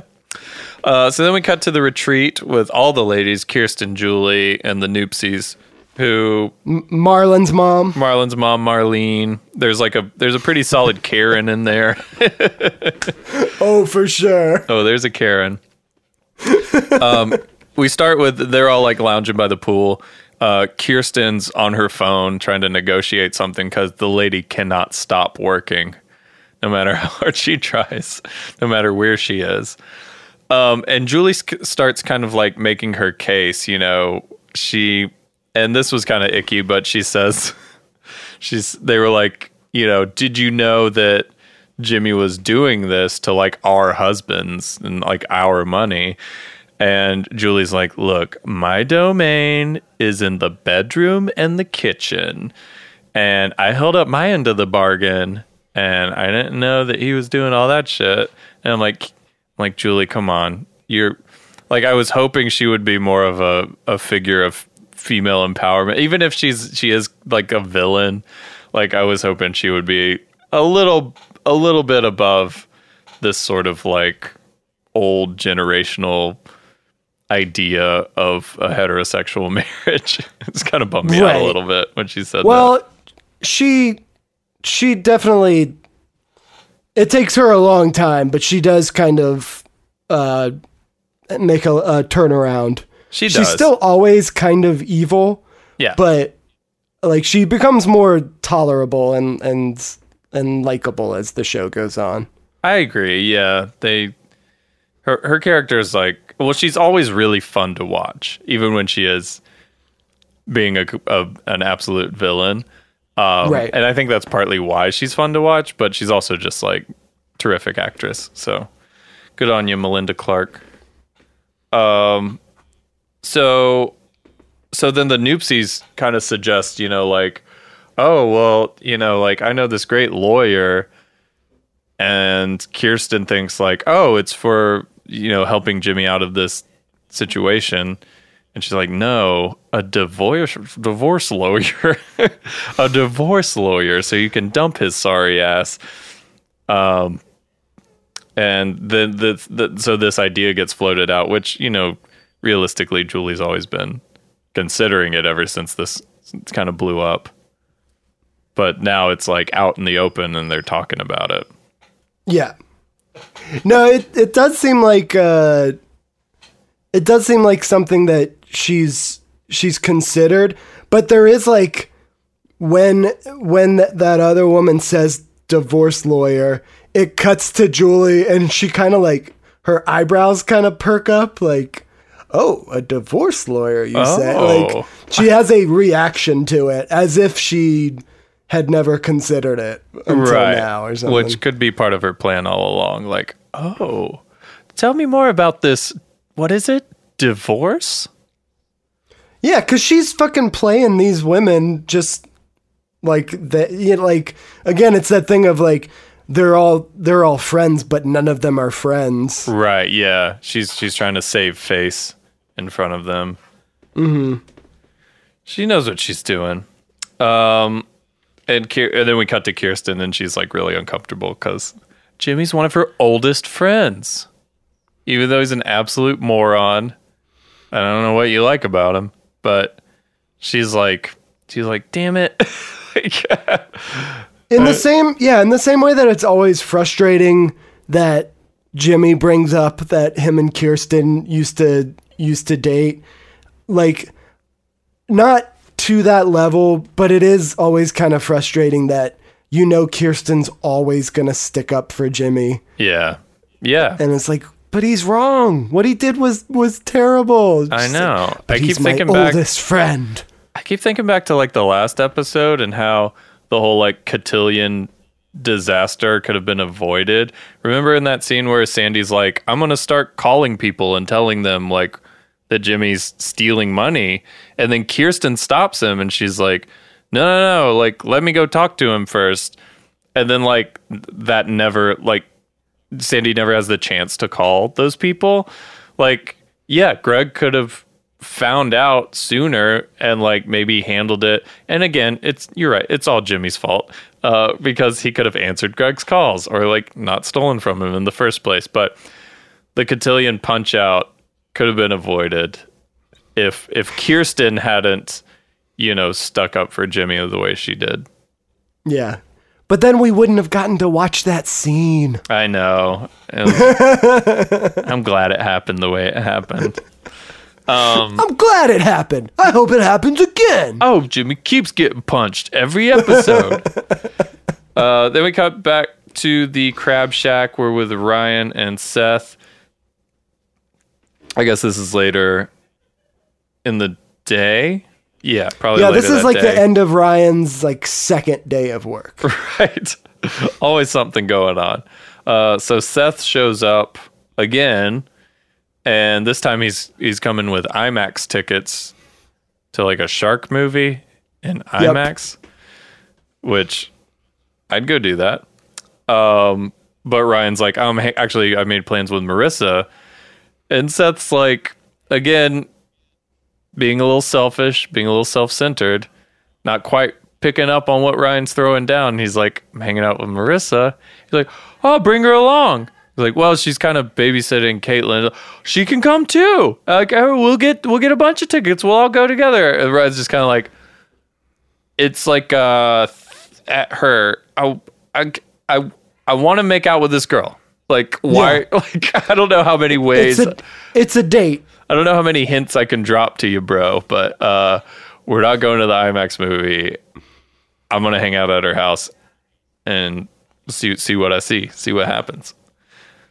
And so Seth's like, okay, whatever, that's cool. And then he's like, goes to Donnie because he's just looking for somebody to hang out with tonight. He's like, hey Donnie, I got tickets to the IMAX. And Donnie does not think that is cool. Donnie's like, I don't know what a fucking IMAX is, but it sounds dumb.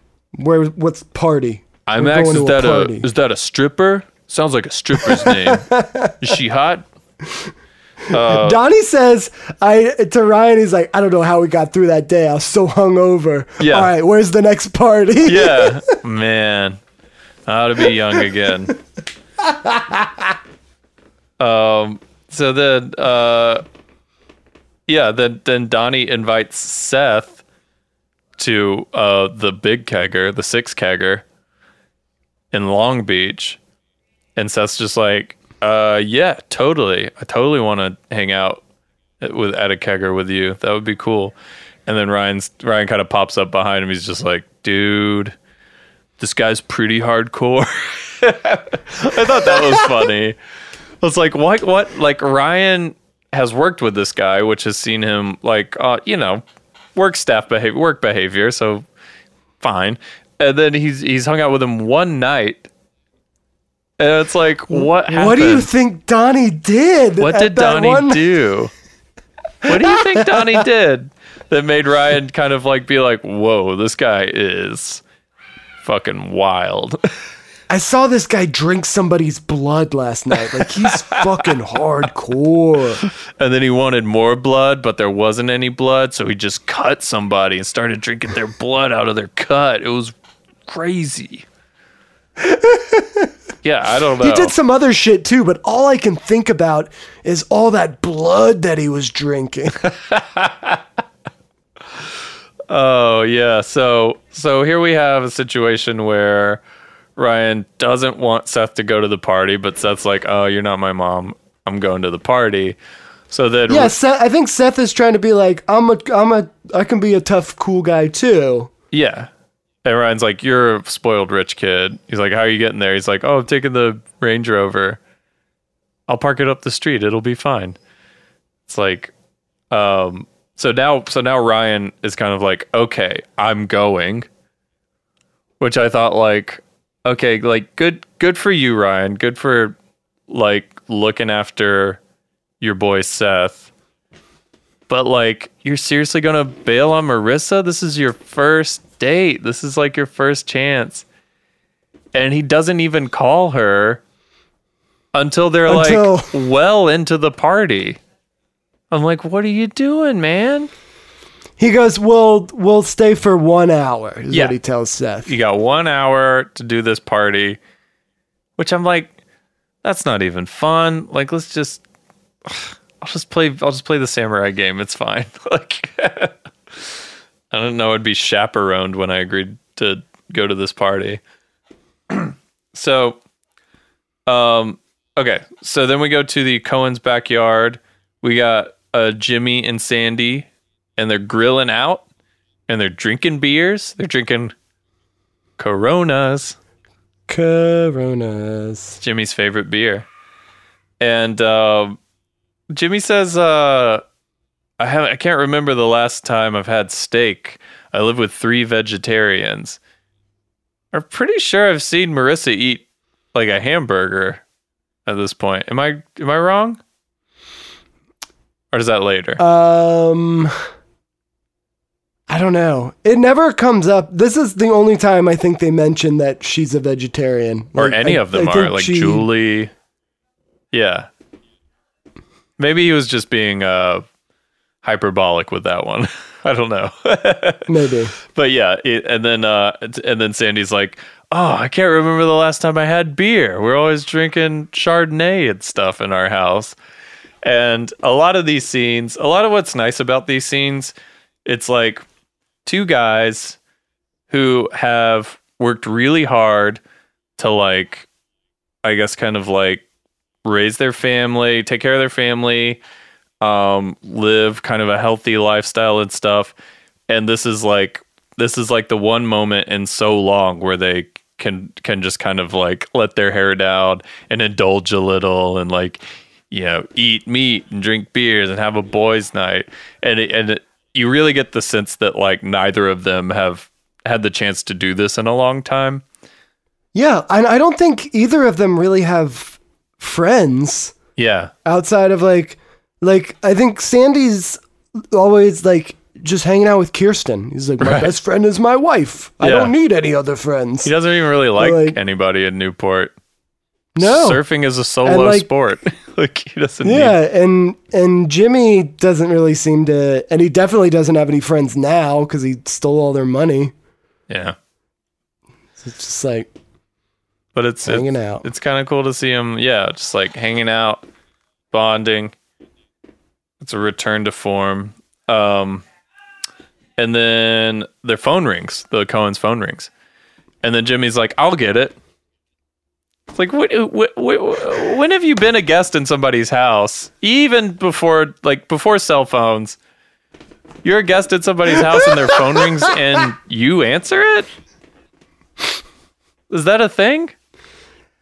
The only thing I can think of is, and I mean, it was so long ago, I don't even really remember people using landlines to like call somebody, but if the phone did ring, I could see somebody like, hey, do you mind getting that?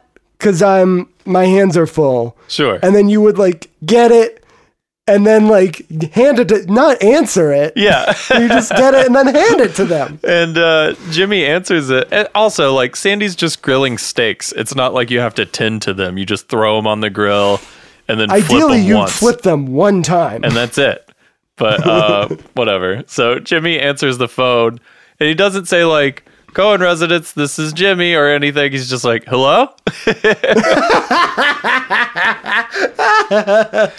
And Kirsten's on the other end. She's at the retreat still. But she's kind of like, wait, Jimmy, did I call you? And he's like, no, I'm at your house. I'm hanging out with your husband. And she's kind of like, okay. Because she's, as far as she knows, Sandy's not crazy about Jimmy, but they're hanging out. He's like, we're doing guy stuff. It's just like, she's like, that's nice. And Kirsten's just like, that's also a sign of somebody who doesn't really hang out much with other guys. We're doing guy stuff. Hey, me and your husband, we're doing guy stuff. Yeah. Don't worry about it. Just classic guy stuff. You know, talk about cars, guy and stuff, babes and action movies, guy stuff. And so they're having this conversation. Kirsten kind of expresses how she's, really concerned about Jimmy and hopes he's doing okay and all this stuff. And Julie is like over Kirsten's shoulder, like eavesdropping on this conversation. And of course, Kirsten ends the conversation by saying like, take care, Jimmy. Okay, Jimmy. I love you, Jimmy. Bye, Jim. Bye, Jim. And so now Julie knows Kirsten's talking to Jimmy. So she kind of like, she's just kind of like, what was what was that all about?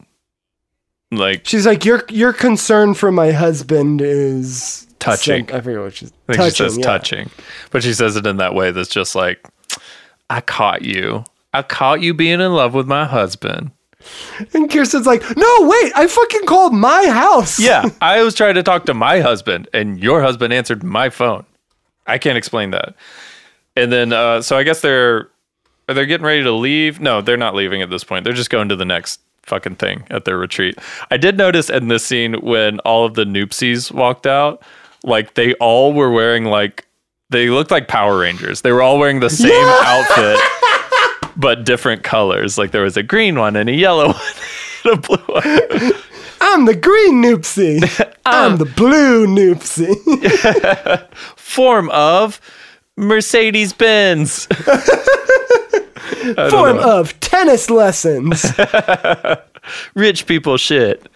Yeah. I thought it was really funny how similar they looked. And I know that was a deliberate choice by the costuming. So props to them. Props to wardrobe on that one. So then we cut to the Long Beach party. Finally, we get to see what these ragers are all about. And yeah, I know. Right away. Ryan and Seth enter.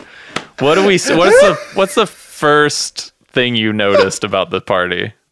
Because I noticed 3 things immediately. The first thing I notice is that this hardcore Long Beach 6-kegger crazy honey party. Let's get it started by the Black Eyed Peas. Yeah, and it's not let's get it started. Let's get the R word, which they stopped. They scrapped that version of the song. Like they don't perform it like that way anymore. Right. But it's also, maybe this is a pretty edgy party since they're playing the R word version of that song. Yeah. They're like, couldn't agree more. We got a bootleg copy of the original. Yeah, these are out of print. You can't even get them anymore. But my boy hooked it up. We don't believe in censorship in Long Beach. So Ryan and Seth walk in, and so the first thing you notice is this like dude who's just like leaning against a wall with a beer, and he kind of gives one of these like, hey, what's up? He like points off camera and like says what's up, and he's wearing like an MXPX t-shirt or something, like real alternative scene here. There's another like couple that looks like they're in the Matrix in the background making out. Just like the fucking sunglasses and like straight black hair and like leather. And they're just like making out. And then like as Seth's entering the party, like a girl like just kind of grabs him, like kind of gropes him a little bit, like kind of tugs on his shirt as she's passing by, which I thought was really strange. Like, has that ever happened anywhere? Like, is this an orgy party? What's going on? That is an extra who was like, I'm going to be in this scene. I'm going to have something to do in this scene. Because they're probably like, all right, you're just at a party. You're all real horny. And they're going to walk by you and just be partying. And she's like, I'm going to grab him. I want to grab him and blow his mind. Maybe I'll be the new Summer. The Black Eyed Peas is going hard. The party is so alt. It's so hardcore. And then Seth turns to Ryan and he goes, wow, she really is a dancer. And then we cut to the girl from before, the blonde girl that we saw earlier. And she is like standing on top of like a tower or something. It looked like a lifeguard stand. It looks like some kind of structure in the middle of this backyard. And there's a bunch of multicolored lights kind of strobing around her. And she's not, what she's doing, I wouldn't call dancing. She's just kind of like taking her clothes off. But not dancing, just stripping, I would say. Right. But not taking all of her clothes off. No, this is network TV. Just the outside clothes. Yeah, she's just going down to what is essentially a bikini. Yeah. but that's enough for Seth, I guess. So Donnie calls Ryan over. He's like, there's some people I want you to meet. Okay, Come whatever. meet my boys. Meet my boys. And so Ryan and Seth are splitting up. Ryan's like, 45 minutes and then we're gone. Okay. Yeah, right. And then we cut to the What do you think Donnie's boys are like? We don't really get a good judge of them. A few of them go to the party later. at Ollie's, yeah. You know, as different as they want to be, I would say that Donnie's boys and Luke's boys are like the same boys. Same boys. Like they just like bleached one of the water polo guy's hair, and they're like, okay, now you're Donnie's boy. You know, like it.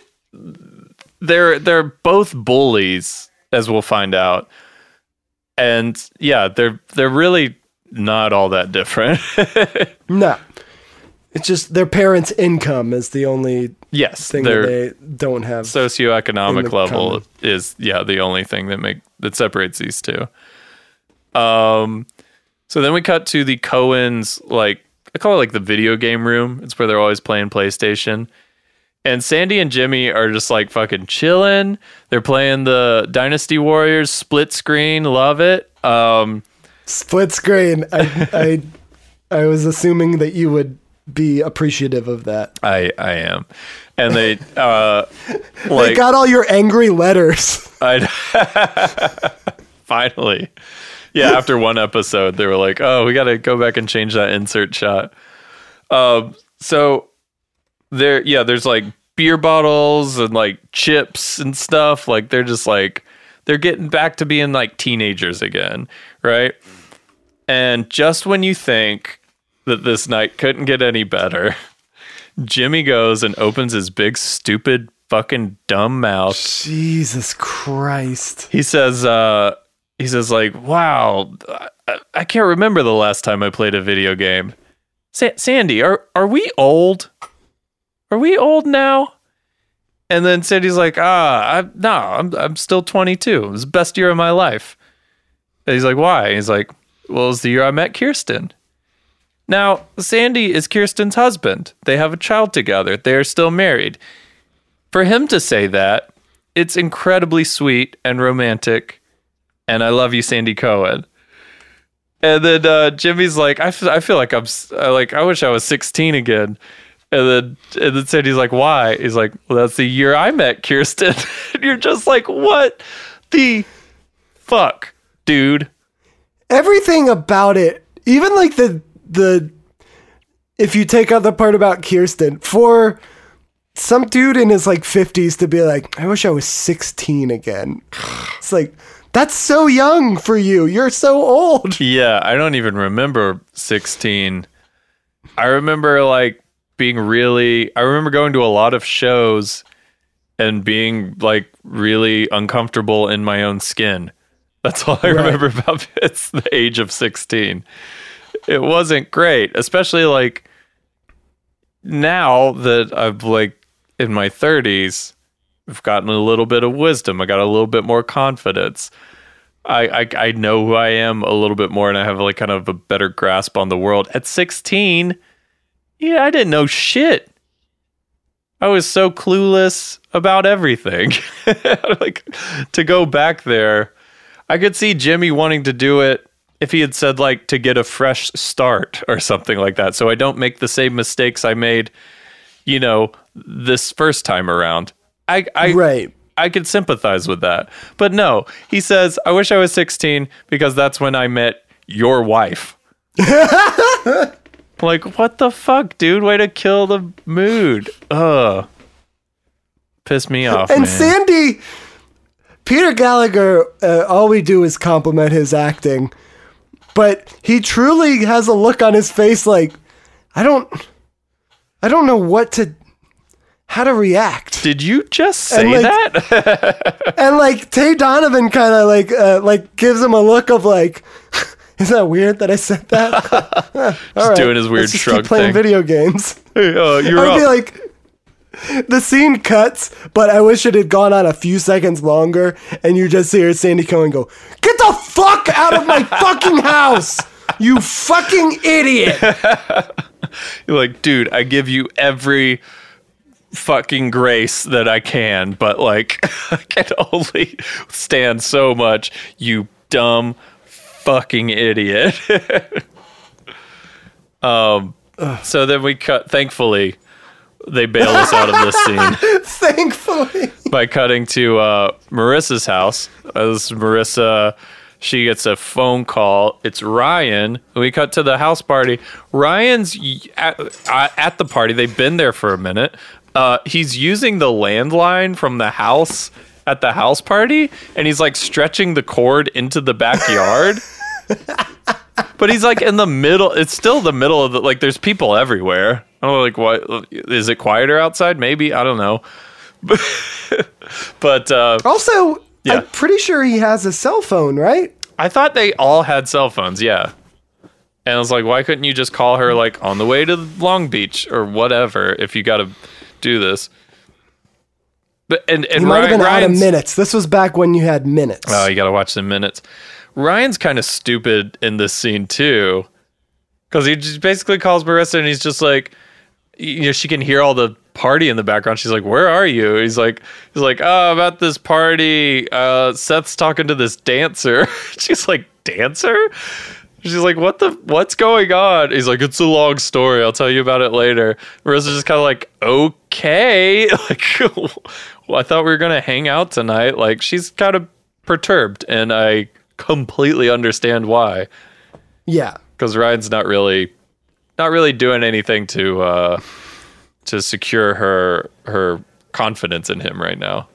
There are so many, and I guess, again, this is all, well, why doesn't he just say this? Well, then that scene doesn't happen. And the reason that this show happens the way it does is they make him say it this way. Or like, I get all that. Yeah. But there are just so many times where Ryan going like, it's a long story. Right. It's like, well, no, fucking explain it. And that's just and then lazy everything writing. is okay. You called her.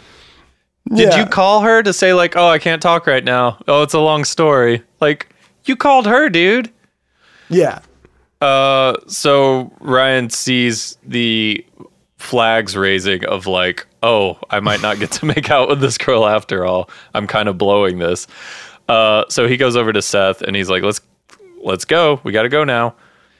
And as they're leaving, these people are arriving to the party as Seth and Ryan are leaving.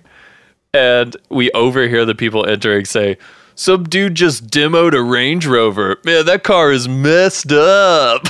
Like, it's so like comical and over the top the way it's like delivered, and the fact that it happens right next to them as they're walking out.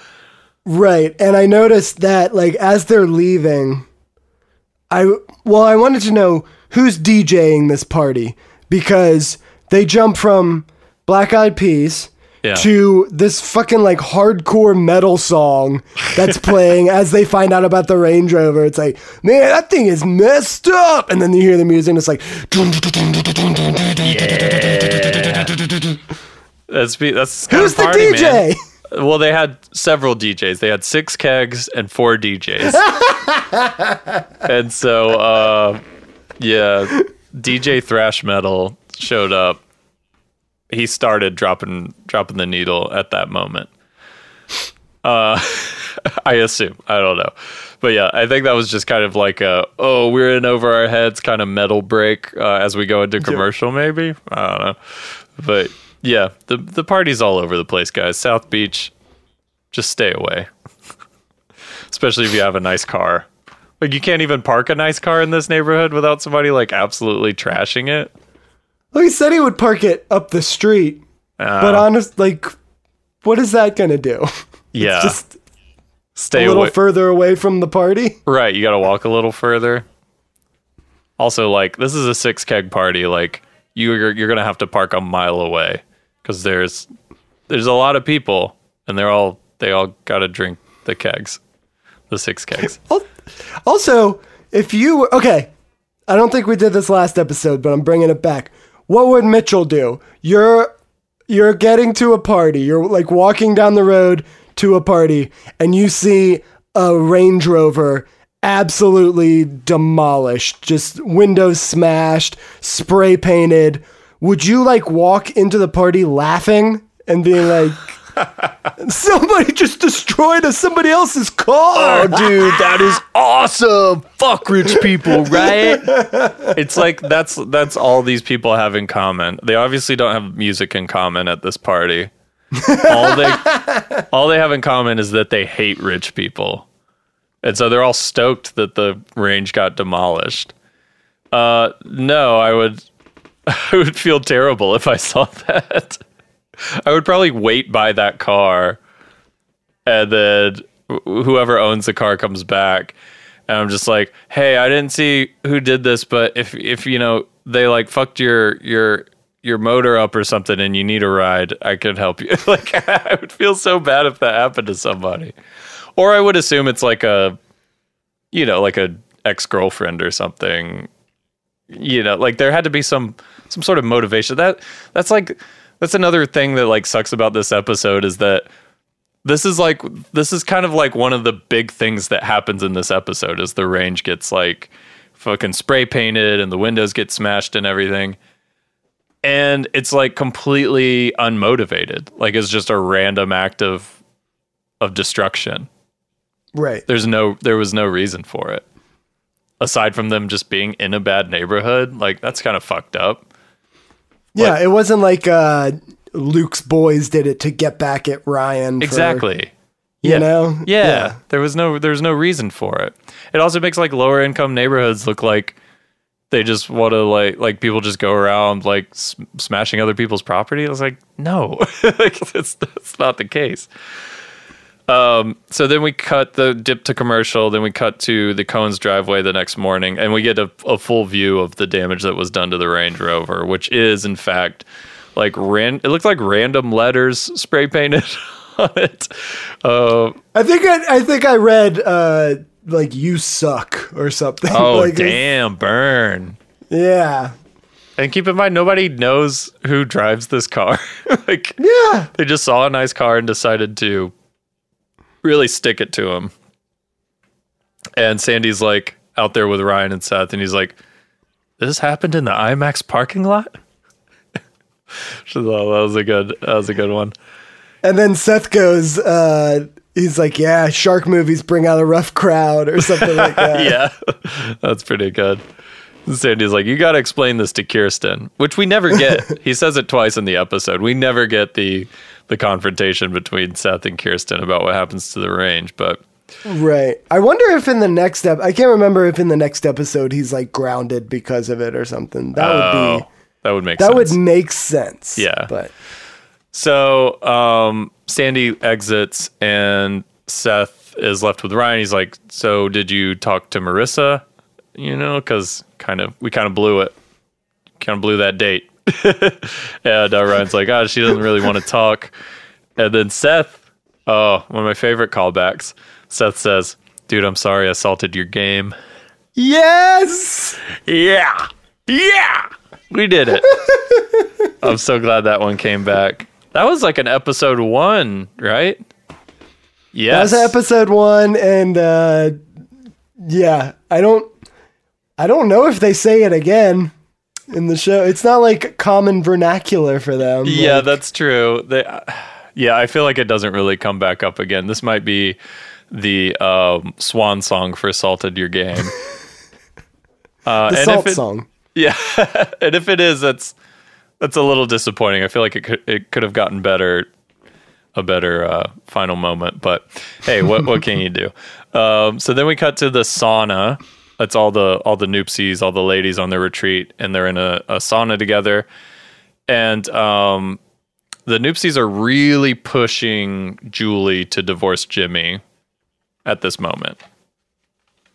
And Kirsten just like fucking calls them out. Like she's just like dropping bombs. She's like, why didn't you divorce your husband when he cheated on you with like his secretary? And then she's like, and what about you? you like had a $500 a day cocaine habit in college, which is like a weird thing to say. That's a lot of cocaine, right? It's a ton. Yeah. Well, I don't know. I've never bought cocaine. I don't know. I know that it is a more expensive drug. It's on the pricier end, but I would assume $500 a day is quite a lot. Back in like the 80s or like early, like early 80s, late 70s or whatever. Like, because those women are older. I guess they're about like our parents' age. So they would have been graduating in like 1980-ish maybe. And then in college, in like the mid 80s. So yeah, cocaine, $80, $500 a day. Very expensive. I'm surprised that woman is still alive right now.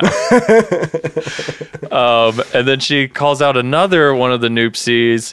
She says Marlene. She says that you have employed a Guatemalan family for less than minimum wage to clean your house, which is another kind of weird jab at somebody. I mean, fucked up. Like, you should be paying people what they're worth. And then, she's essentially doing all this to say, like, stop throwing stones, stop encouraging that Julie and Jimmy get a divorce. Like, what they're going through is like no different than what you guys have gone through. Like, we all have problems. We all fuck up. Nobody's perfect. Fucking chill out on this. And then, Julie, is this in the sauna? Did all the women leave or something? I feel like Julie and Kirsten have kind of a candid conversation at this point. Yeah, because I think after Kirsten blasts all of them. Yeah. Then Julie says something basically of like, you always take my husband's side or something like that. Which is true. And then Marlene is like, shower time. The limo comes at 6. Oh, yeah. They're like, let's get the fuck out of here while they hash this out. Yeah. And this is where Julie brings up, like, he moved in next to you. This is like where we get that information gets revealed. And she says, like, he has a photo of you guys at prom on our wall. Dude.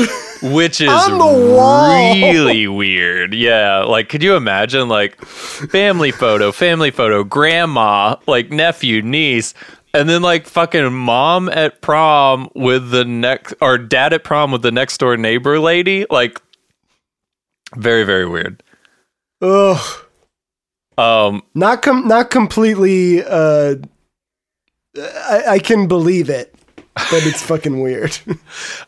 Yes, that's the thing. And that's another reason why I don't like Jimmy at this point, is because I do believe that. I very much believe that is true. It's just a weird kind of like dynamic to explore in a show, I think. Like, this like sort of like unrequited love, but it's like kind of like weirdly unhealthy the way these two, like the way Jimmy is like into Kirsten, and also open about like saying he's it never to her he's husband. never like trying to sabotage their marriage openly, but it's always just like, she used to be mine. That used to be my girl. Fucking love her, dude. Yeah. And then Julie says, I wrote this one down because this was a heavy hitting line. She says, "Whoever thought that him knocking me up would be the best thing that ever happened to you?" It's like, whoa. And then because she stands up and she's walking away, and then she turns around and delivers that over line, the shoulder, and then like walks into the steam of the sauna. Oh man, what a Disney villain she is! I love it. And then she takes a bite out of an apple, and it turns to poison or something. Yeah, she peels her face off, and she's like an old witch or something. No, that's like a very self-aware like moment for Julie to have, where she's just like, she's telling this to Kirsten. She's like, I know that my husband loves you more than me. He always has, but he got me pregnant with Marissa, and then like that was my like key to this life that I've always wanted. And she brings that up again in the limo, and it's actually like the story that she tells is like it's hard to say that it's like sad, and I feel empathy for her because her priorities are so skewed, and like all she really cares about is like glitz and glamour and money and status and stuff like that. But like, I thought that the way she tells the story of the limousine and stuff when she was a little girl is very, I don't know, there was something about it that was like, that kind of moved me a little bit. Well, you feel bad for her.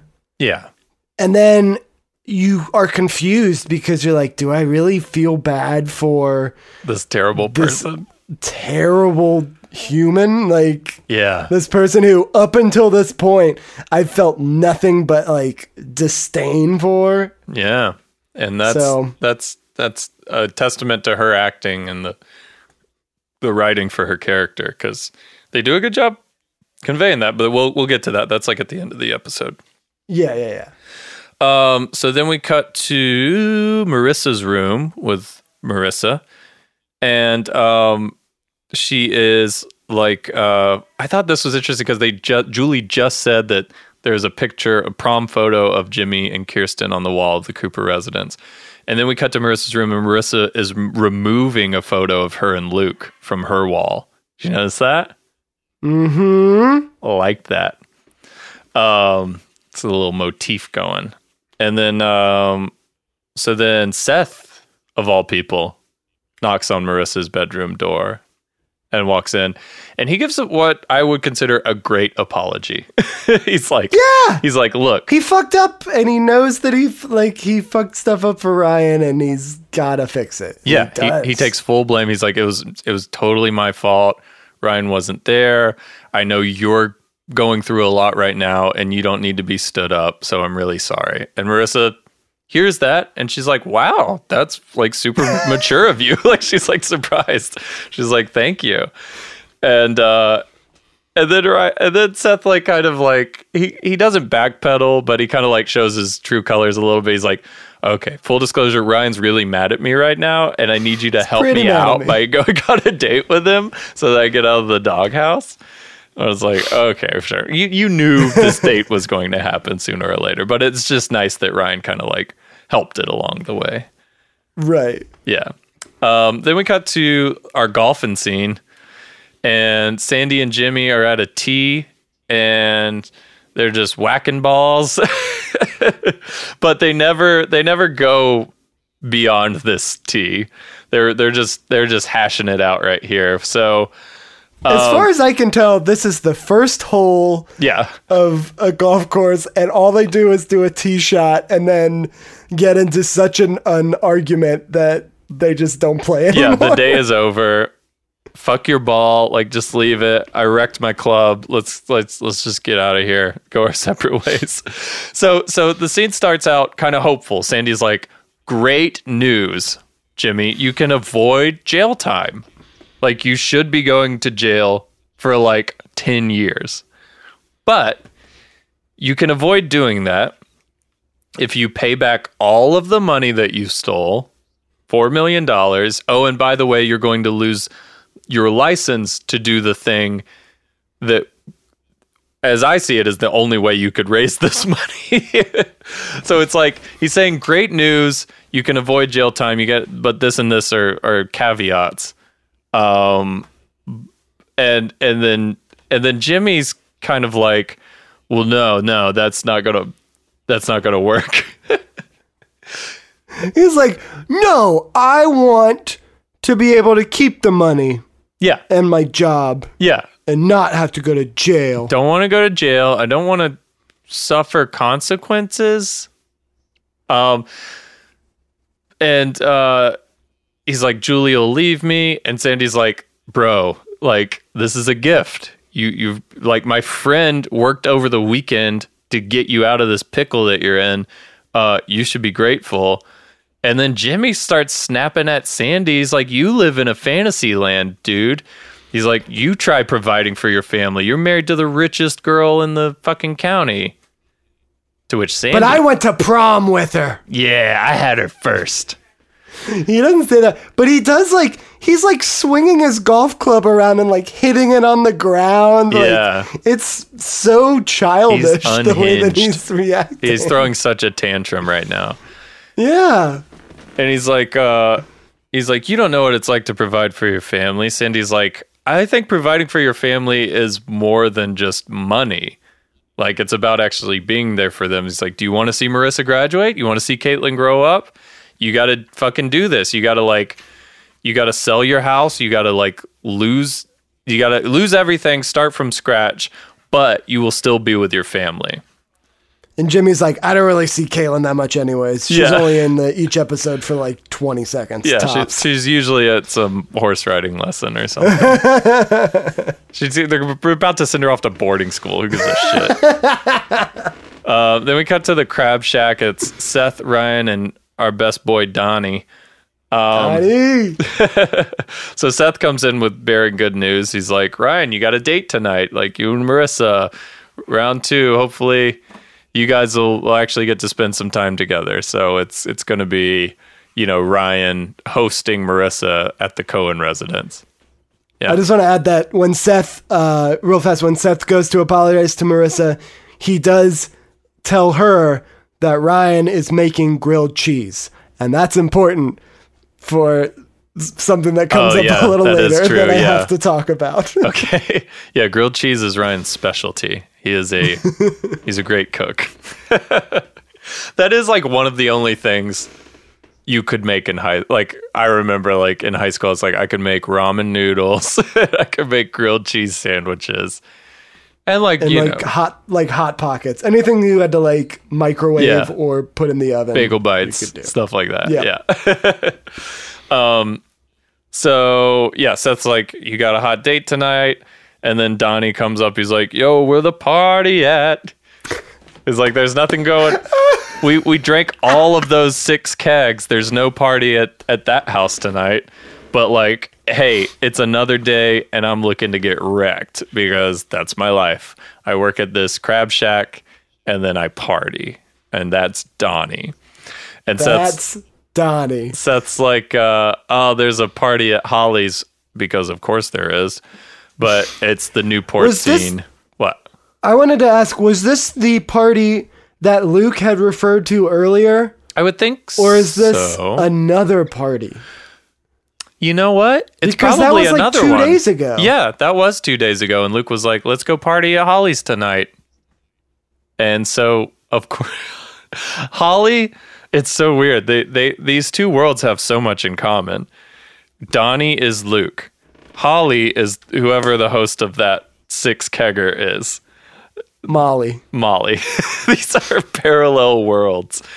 So yeah, of course Holly's having another party, but Seth's like, that's the Newport crowd. You don't want to, that's lame. You don't want to do that. And then Donnie like adopts this, hey, life is what you make it, bro. Let's go have a good time. Like this is out of nowhere. That's the mantra of somebody who parties every night and he doesn't care where. Yeah. He's just like, I'm going to make so-and-so, it a good time. Party? Life is what you make it. I'm showing up and I'm going to have a good time no matter what. And Ryan's just kind of like, Seth, don't stop hanging out with this guy. And then Seth's like, yes, actually, yes, bye. And so Seth is like, it's okay.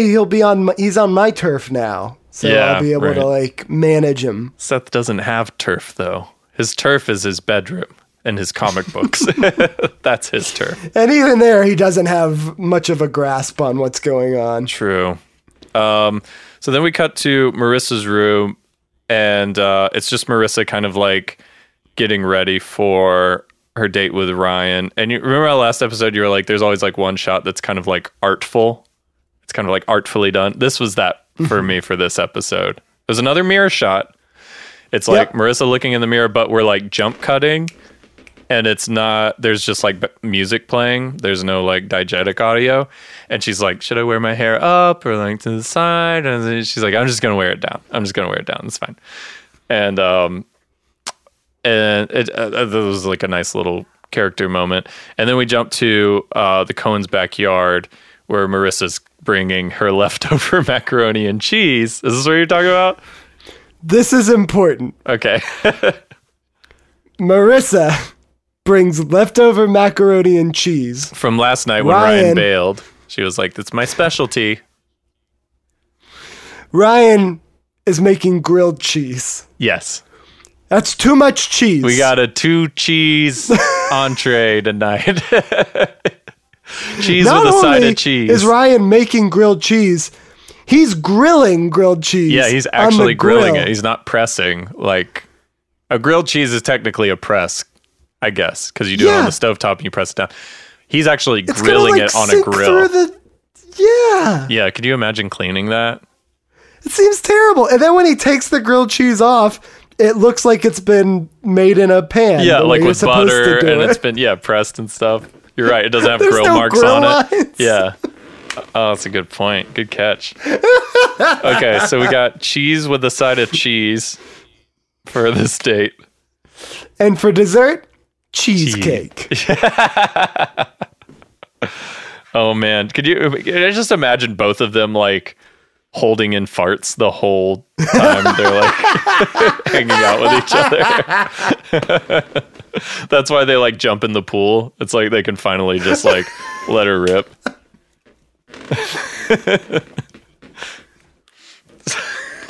So even Marissa's farts sound like, oh hey. So then we cut to Holly's party. Like, Ryan and Marissa seem like that scene feels good. Like, this date's off to a good start. It's a lot like with Jimmy and Sandy. You're like, oh, this is going to be a pleasant experience for both parties, and everything's going to be great. Right. Not quite. Of course. It's the OC. So we cut to Holly's party. We got Seth, Donnie, and Donnie's boys, who are, just Luke's boys with a different wig on.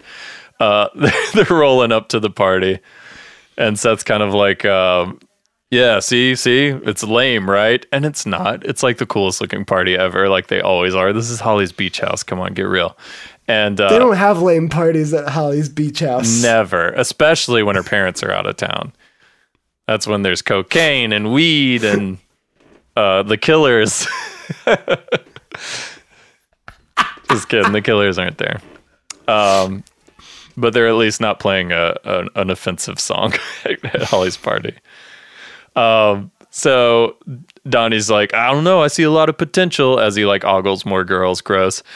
And then Seth kind of does another moment. It's like another moment where he's like with the skateboard on the pier, and kind of awkwardly like shuffles and then skates off. He kind of does this like nervous laugh where he's just kind of like, like, oh shit, like this guy. Yeah, this like guy's kind of a nightmare. Regrets the decision that he's made. Yeah, but he's kind of stuck there, so all he can do is nervously laugh. And then we go to. So we did the Coens' backyard. Oh, yeah. Okay. So, yeah, we're at the party still. Luke and Holly are out back. Luke's just kind of like moping around at first. He's like got a beer and he's just kind of like drinking it, like pouring it out. Sadly pouring it out. Pour one out for Marissa. Mine and Marissa's relationship. This is dead. Rest in peace, babe. And then Holly, the host of this party, comes out and she's kind of like, where's Marissa? And Luke's like, she's at home. We're kind of on a break. And then Holly, like laying it on super thick, just kind of goes over and like kind of touches his chest and she's like, are you okay? And then she kind of like walks away and like looks back at him and stuff. And then Luke gets this like surge of confidence back. He like chugs his beer and he's just kind of like, I'm back, baby. And kind of like follows. His Holly puka shell necklace like starts glowing. It's like, he's like, hey, maybe it's not so bad after all. And then we're going to get to a scene in a second here. That is a little inconsistent with the first episode. I think you might know what I'm talking about. We'll get there in a second. So then we cut back to the Coens' house. Ryan and Marissa are like sitting by the pool with their feet in the water, and they're just kind of flirting, and Ryan's like splashing her and like, hey, Marissa's like, hey. It's like, I wrote down that like, even when Marissa is like having fun and trying to like flirt with a boy and stuff, she seems like annoyed to be there. Like she seems like she doesn't want to be there. 'Cause at some point Ryan like gets up and there's a little bit of dialogue I at least want to touch on where Ryan gets a little bit sincere and he's kind of like, how are you doing? You know? And she says, she's like, I don't know, like my family's not perfect. Like everybody assumed that the Coopers were perfect. It's like she said that with the assumption of just like, I know you think my family's perfect, but they're not. And I'm like, nobody said your family was perfect. No family's perfect. No. Like that's a delusion. From the day that Ryan got there, yeah, he has known that they are not that. Yeah, because remember, he sees everything. And he knows that there are issues.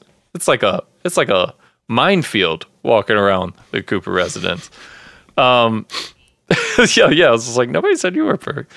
So then Ryan's kind of like, okay, let's like lighten the mood. Haha, I'll pretend to push you in the pool or whatever. And then Marissa, this is where she like seemed to, she's just kind of like, haha, stop. Okay. Like, she just has a hard time having fun, I think. She's like very much like in the drama world, the world of angst. And so even when there's like a moment of levity, it feels awkward for her. So then she pushes Ryan into the pool. They actually like are both in the pool now, and they're like splashing around and having fun. And this is like they do some jump cutting, so they're like splashing, jump cut, splashing, and then they jump cut, and Ryan's just like laying on a pool float, like sleeping. And then Marissa like pops up and like flips him over or something. I'm like, how long were they just like splashing around in the pool? And they're fully clothed. They're not in their bathing suits. Ryan just ate a bunch of cheese, so he's getting sleepy. He's like, oh, this is fun. I'm gonna take a nap though. I'm just gonna grab this pool float. I'm just gonna chill out. And then she's like, okay, cool, I'll dry off. And then she just pops up and like pushes it, and then they're back to like splashing around again. I just thought that was it was cute, but it was also like a little strange. Like, it was. When did you have time to get the float and sit on it and like pretend you were asleep? Like, it doesn't make sense. It doesn't make sense. It's also like the idea of pushing someone in the pool. Yeah. Like back then was like, oh yeah, that was really funny. But I feel like this was these were the last years where you could do that. Because everybody has a phone in their pocket. Everyone got smartphones. Yeah. And it was like, if you push somebody into a pool, that's fucking like $800. Yeah.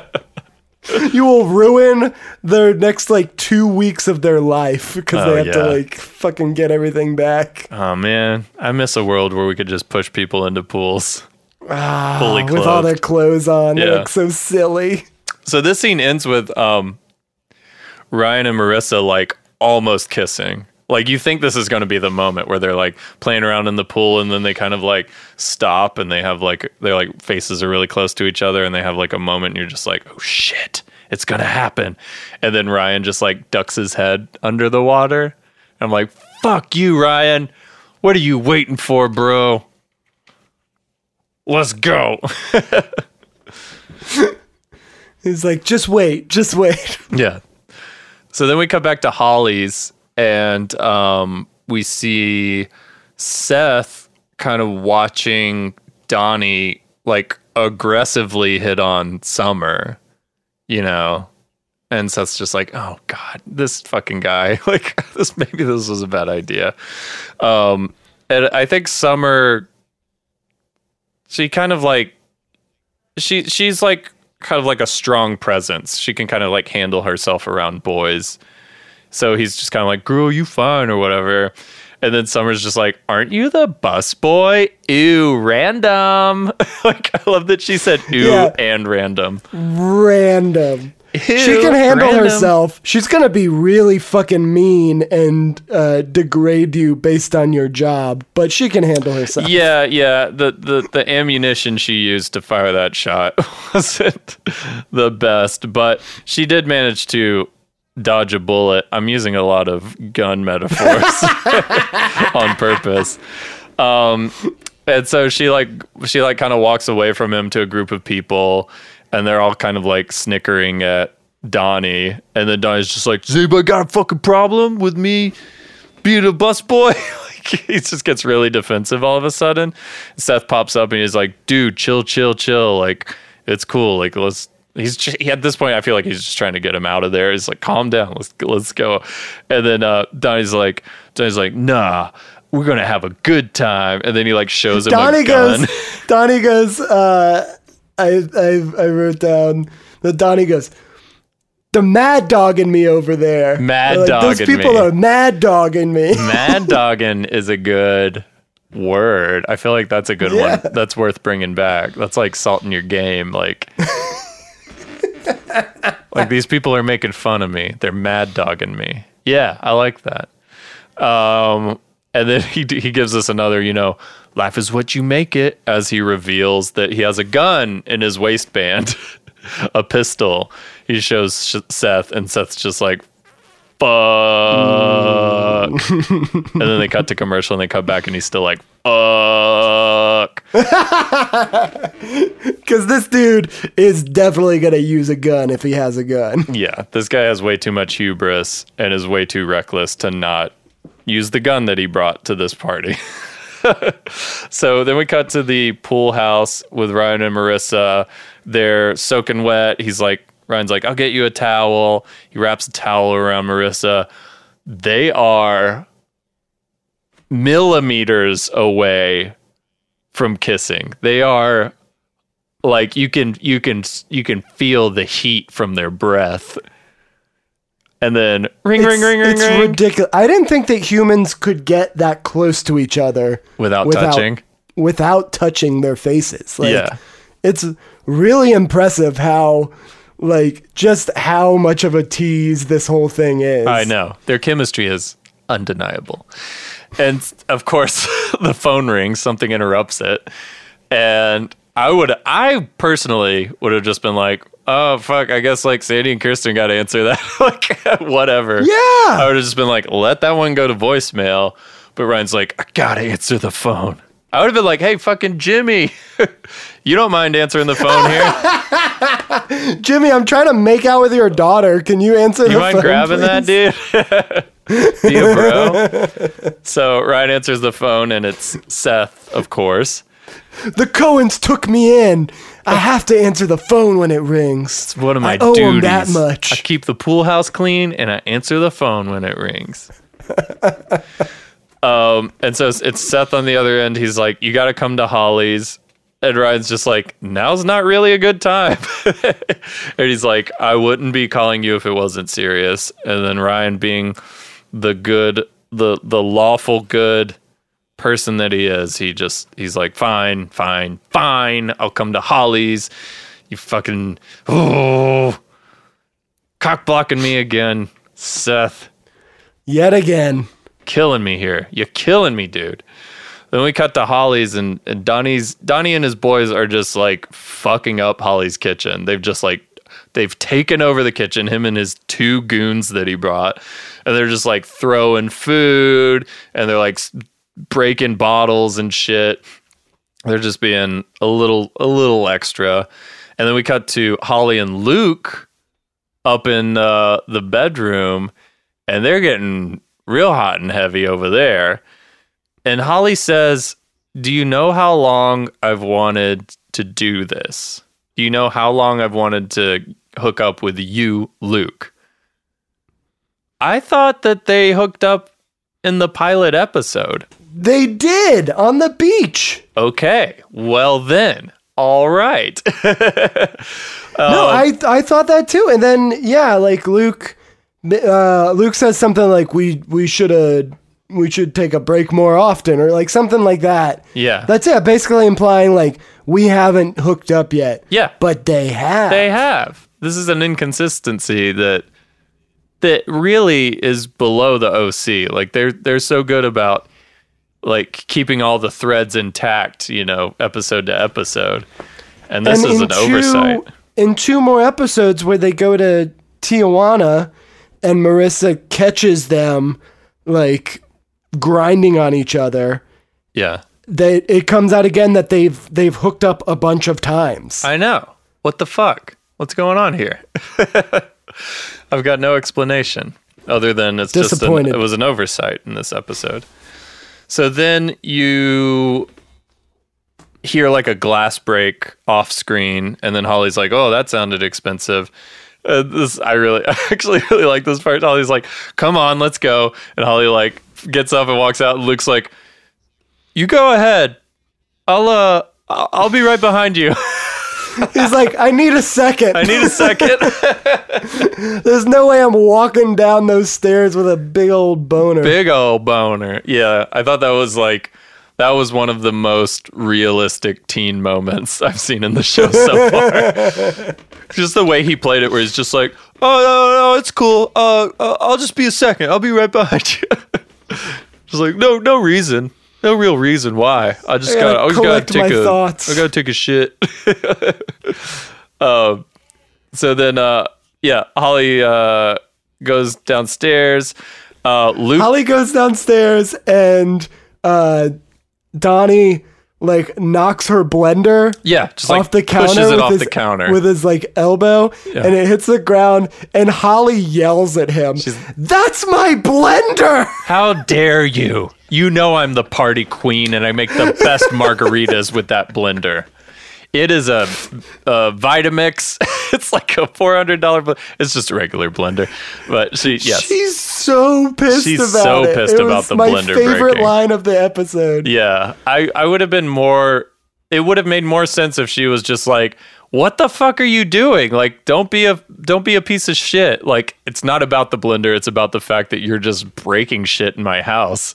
But yeah, she was really pissed off about the blender. So she's then, like, "No more margs. No more pina coladas. No more daiquiris." no, I'll have to drink vodka straight from the bottle like Marissa.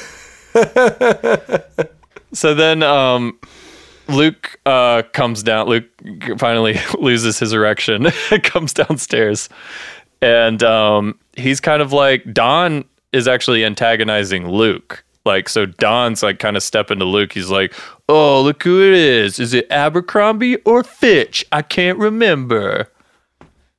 And then this is around the time Ryan shows up to the party, and he's just kind of like, I thought it was really funny that like Luke and Donnie are like about to fight. Like they're like toe to toe with each other. He's like, "Let's fucking do this." And then Ryan shows up, and then and Donnie's just like, "Yo, what's up, man?" And he like gives him like a high five. Well, like Luke and Donnie, Donnie like calls him out, and Luke starts like stepping towards Donnie, and then Seth is like, because Seth knows that Donnie has a gun. Yeah. So he like tries to stop Luke, and he's like, "Luke, you don't want to do this, man. Come on, trust me. You don't want to do this." And Luke like pushes Seth away. He's like, "Get out of here, Cohen." Yeah. Typical. He's like, Yeah. You again. Shoe fly, don't bother me. He's like, "I want to fight this guy now." And Luke's like ready to fight. He's like, "Let's do this. Are we doing this? Let's do this."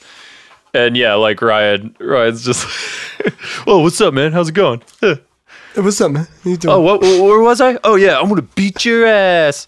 And then Luke's kind of like, "Oh, figures that like you guys would know each other, because this guy's like always the problem at the party." Yeah, he says like, "Oh yeah, you guys, I knew you guys were friends. Why don't you take him back to the trailer park or something?" Yeah. And Ryan was like, "You know what? Shoot this motherfucker. Shoot this bitch." So then, yeah, Donnie pulls out this gun and he points it at Luke, and he's just like, "Who's a bitch now?" He says, I wrote this down because it seemed like so weird for Donnie to say this, who at this point was like such like a like a hard kind of street guy. He's pointing the gun at Luke, and he goes, "Look how the roles have reversed. Look how the roles have reversed by me pointing a gun at you." Yes, technically, pointing a gun at somebody does give you the upper hand. Yeah. In a One life could and say death sort of. A gun is a real role reverser. Yeah, I just thought it was so strange that it's like, why is he talking like that? Look how the roles Here's have what I reversed. took at it.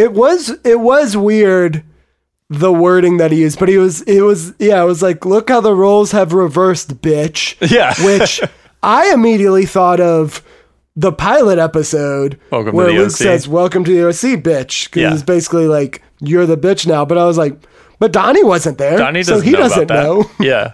Actually, that This is story this has is a spread callback, far and but wide I don't. throughout Newport Beach. The Welcome to the OC bitch story. It says it on T-shirts down at the pier. Yeah. So yeah, he's pointing the gun at Luke. He's threatening him, and he says like, "I'm just trying to have fun. Life is what you make it." Like he's just like losing his shit. Like it's like that sort of like you know, he's fucking causing a scene. He's pointing gun. He's threatening the lives of everybody at this party. He's like, "I'm just trying to have a good time, guys. Why don't we go back to having a good time, huh?" And it's just like, dude, you are way far beyond the realm of having a good time at this point. Yeah, the and roles so have Ryan- been reversed. They can't be unreversed now. Yes, you can't throw a double reverse Uno card down right now. There's no going back. So Ryan jumps in and he just tries to like get the gun away from Donnie. He like kind of like tackles him, and in the melee, Oh, just real a funny Seth line was before that he was like, "Ryan, how bad do you want me to shoot this guy, man? Like the way he treats us, and Seth, the way he was pushing you around, and the way he acts like he's better than us." And Seth goes, "Yeah, he's definitely flawed." he's definitely a flawed individual. Don't shoot him though. Yeah, I like that line too. Even in a very tense moment, Seth manages to sneak in a joke. Can't help but be witty. Can't help it. It's its defense mechanism. So yeah, Ryan jumps on Donnie. The gun fires. Ryan gets the gun away from Donnie, and then Donnie's like, "Fuck, let's bail." And he and his boys run out. And then we see that Luke has been shot in the arm. He's kind of been shot in the bicep by the gun. And then Ryan immediately like runs over to Luke and he's like, "You're going to be okay. You're going to be okay." Which I thought was sweet because Ryan's just trying to make peace the whole time, in every episode.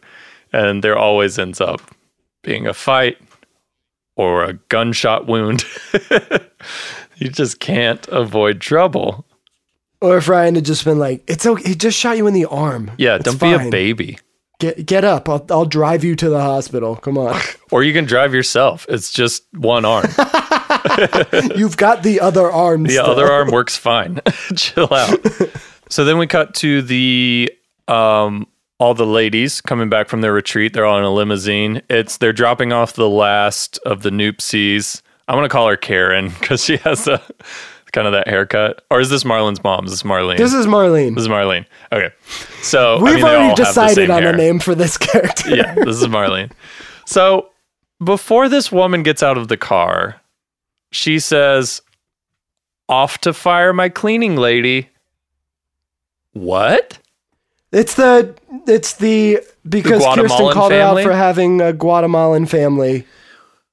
But why is she firing her? Shouldn't she just pay her a livable wage? That's what you should do, but these like- women are terrible. She's digging herself into a deeper hole by saying that. I think you're just like, oh, so now they're unemployed. Okay, perfect. Way to go. Good for you. What a humanitarian. Like, what the fuck? I mean, she just spent a lot of money on this retreat. That is true. She can't be paying people a living wage. No, that's their problem, not mine. So it's just Kirsten and Julie left in the back of the limousine. And this is where Julie kind of gives tells that story about how she was a little girl. She was like, when I was a little girl, I'd always like try to look into the windows of limousines and see who was in there and imagine what their lives were like and stuff like that. And she was like, and you were the one probably looking back at me from that limousine. She's like, I've been jealous of you since I was 8 years old. And she's like, I don't want to go back to not having anything. So it's like a very candid moment for Julie. Again, like her priorities are askew because she thinks that, a decadent lifestyle is the end all be all. But Right. I think that she conveys it very poignantly here. And I don't know. I just liked that bit of writing. I thought that was like a pretty solid It's a little good piece scene. of acting. Yeah. And this is where Julie tells Kirsten that Jimmy loved Kirsten more than Julie. Julie just got pregnant with Marissa accidentally, and Jimmy did the right thing by marrying her, or the honorable thing or whatever, by marrying her and like raising the family. And then Kirsten's like, well, now it's your chance to do the honorable thing and like not divorce him and like stand by him because he did that for you all those years ago. And that makes a lot of sense to me, but something about that is not going to compute in Julie's head. Right. Well, yeah, I think it's a combination of he did the honorable thing by marrying her, and also, like she says back in the sauna, she was like, he wasn't buying ponies and handbags for himself. Right. It's basically like, you need to stick with him because you're part of the reason that he's in this mess. Oh, big time. You're entirely culpable. And Julie can deny it all day, but to do that would be lying, which Julie's good at. But then we cut to the hospital. It's Ryan. He's on the phone. We're assuming with Marissa, and he's like, you got to get down here. Your ex-boyfriend just got shot.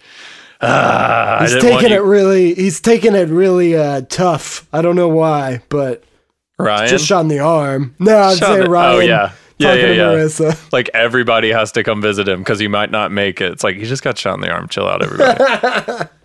But yeah, Ryan kind of is reluctantly doing this because, he's like, well, now Luke's going to be in a hospital bed. Marissa's going to show up and then they're going to like fall back in love or whatever. He's like, can't catch a break, this kid. Then we cut to the Cohen's kitchen with Kirsten and Sandy. Kirsten's arriving and she's like, what happened to the range? What happened to the Range Rover? And Sandy's just kind of like, Seth will explain to you, which he never does, about that. And then Kirsten's like looking into the fridge. She's like, you got beer? I miss beer. She's more concerned with the fact that he bought a 12-pack of Corona than the fact that her car is destroyed. This is like Holly and the blender all over again. So Sandy's like, I don't know, the kids could be out late. They're drinking a Corona together. Sandy, she goes, do you want a sip? And he goes, I want more than a sip. Ooh, they're gonna fuck. They are fucking. He like at the end of the scene, I feel like it was maybe a bit improvised where he like picks her up and sits her on the counter.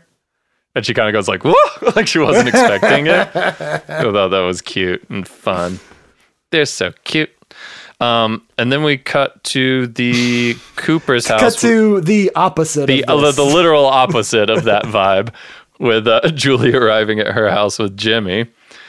And then Jimmy basically tells her, he's like, okay, here's the situation, Julie. You have a choice to make. We can either lose everything, lose the house, the money. I got to pay everything back. And we can all stay together. Or you can keep everything and I go to jail. Those are our options.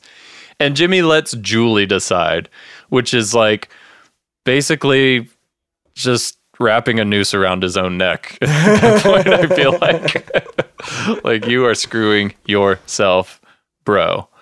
Yeah. But again, that is, I mean, I it sucks that it comes down to that, but like, I admire Jimmy for kind of like being willing to accept whatever fate Julie deems to him, which will surely be the most damning one. But I just thought he's taking responsibility for the first time this whole show. Yeah, he really is. So good on you there, Jimmy.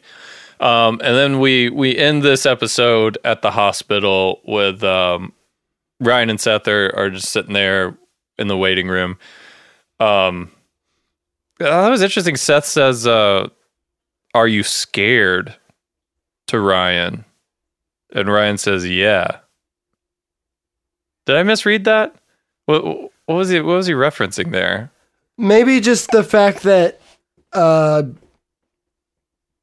mean, because Luke's going to be fine. There was like a gunshot. I mean, we're downplaying it and acting as though like no big you just deal. got shot in the arm. People get shot all but the time. Like, that is a scary thing, and also it was like it could be also. Are you scared that she's going to get back with Luke now?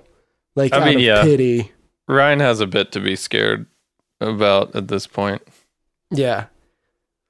This is our, we've gotten it like 2 episodes in a row now, of just like at the end of the episode, Ryan and Seth are basically kind of doing a little recap of like what's gone on. Here's where we're at. And then Marissa enters the hospital, and Ryan comes up to her, and Marissa's like, "I'm going to go see Luke. Don't wait up. I might be up there a while." I'm like, "Oh, you just got shot in the arm. You guys were about to make out. Chill out." Ryan was like, "We are millimeters away from making out." Millimeters. And so Marissa goes up to visit Luke, and then we're back with Ryan and Seth. And Ryan is always carrying the weight of the world on his shoulders. He tells Seth, "This is all my fault that this happened," which is not really. It's Donnie's fault. Like you can't take the heat on this one, Kid Chino. But I thought it was cute that Seth ends the episode by saying, like, we got to stick together because when we split up, bad stuff happens.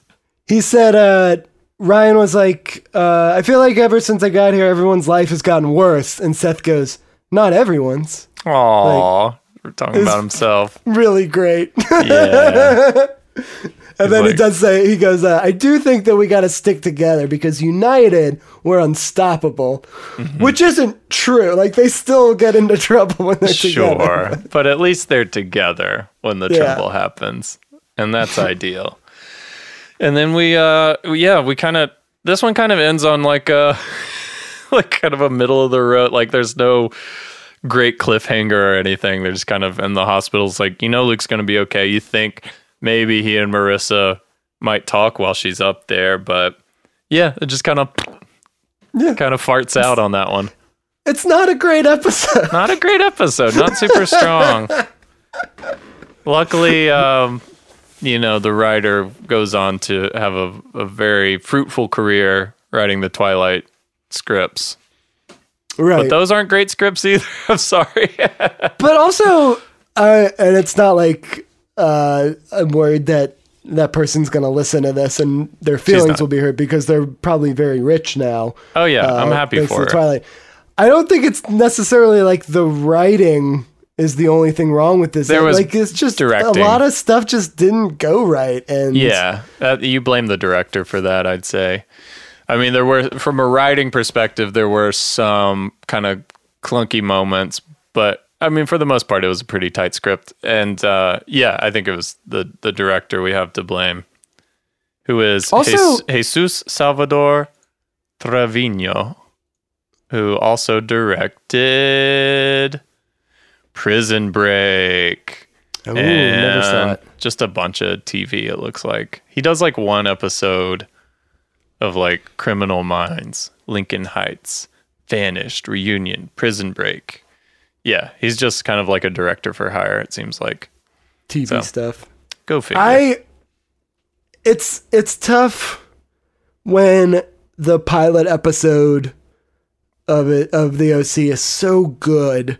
Yeah. And it's hard to not compare every other episode to that. Like it set the bar Sure. really high. It certainly did. Yeah. And like all the episodes since then, I've enjoyed a lot, but if I find myself comparing the two, it's like it's not going to be as good as that pilot episode. No. And this one definitely. And again, this is only 5 episodes in, and I think some of it is still like character development, and you can tell the actors are still trying to feel out, what their character is like. It's there's a bunch of different things happening, but it just wasn't as good.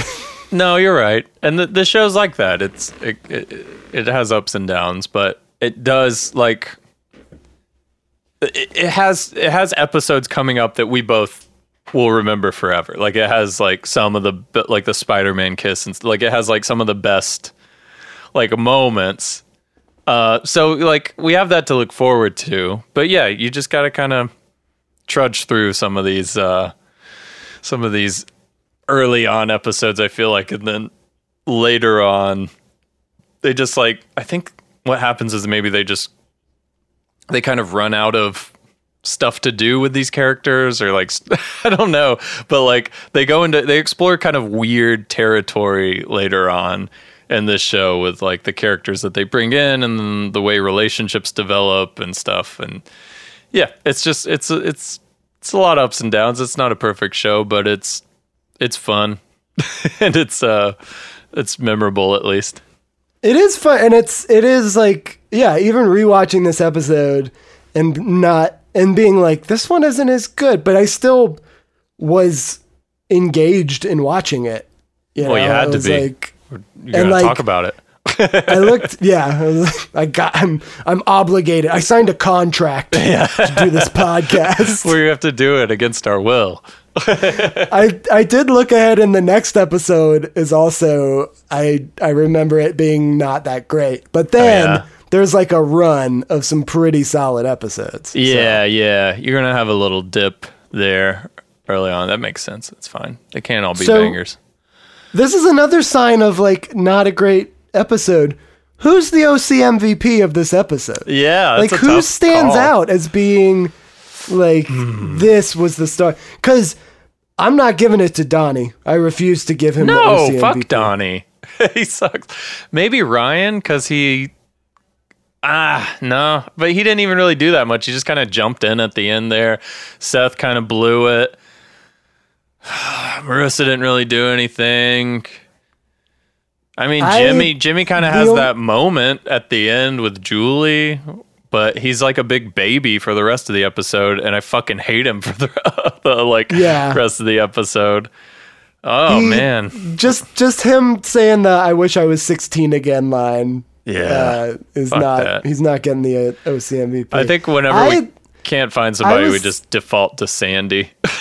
I was gonna say either we default to Sandy, or like I was recalling who's gotten the award so far, and Ryan and Seth, neither of them have gotten one.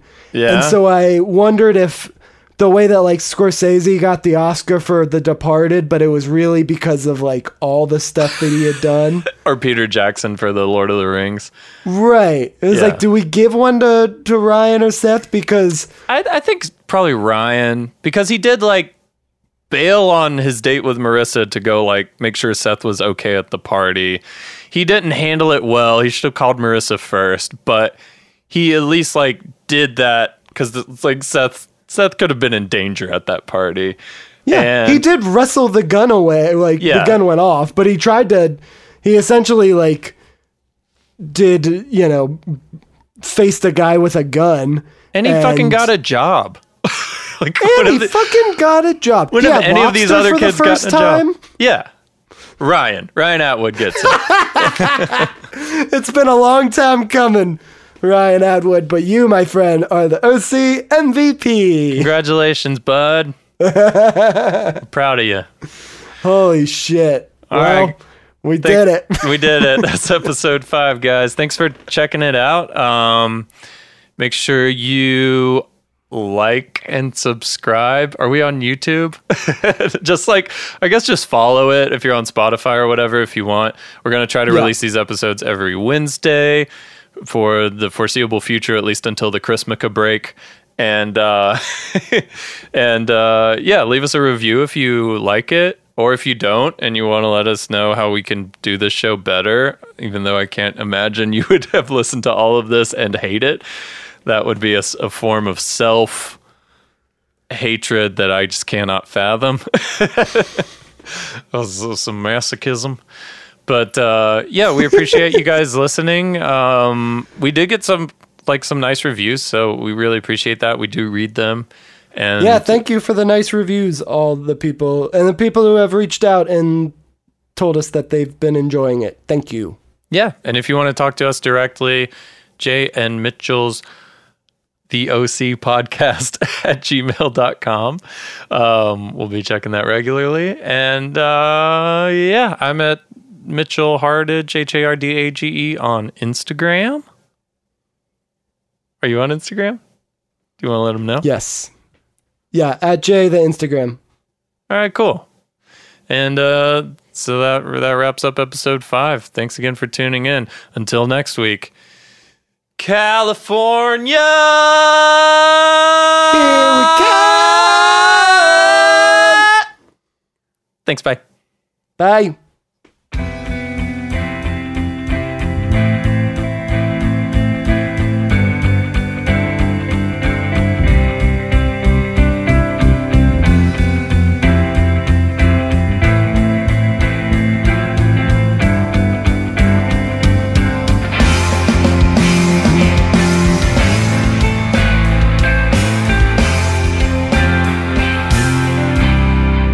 This podcast is a Kitty Wing production.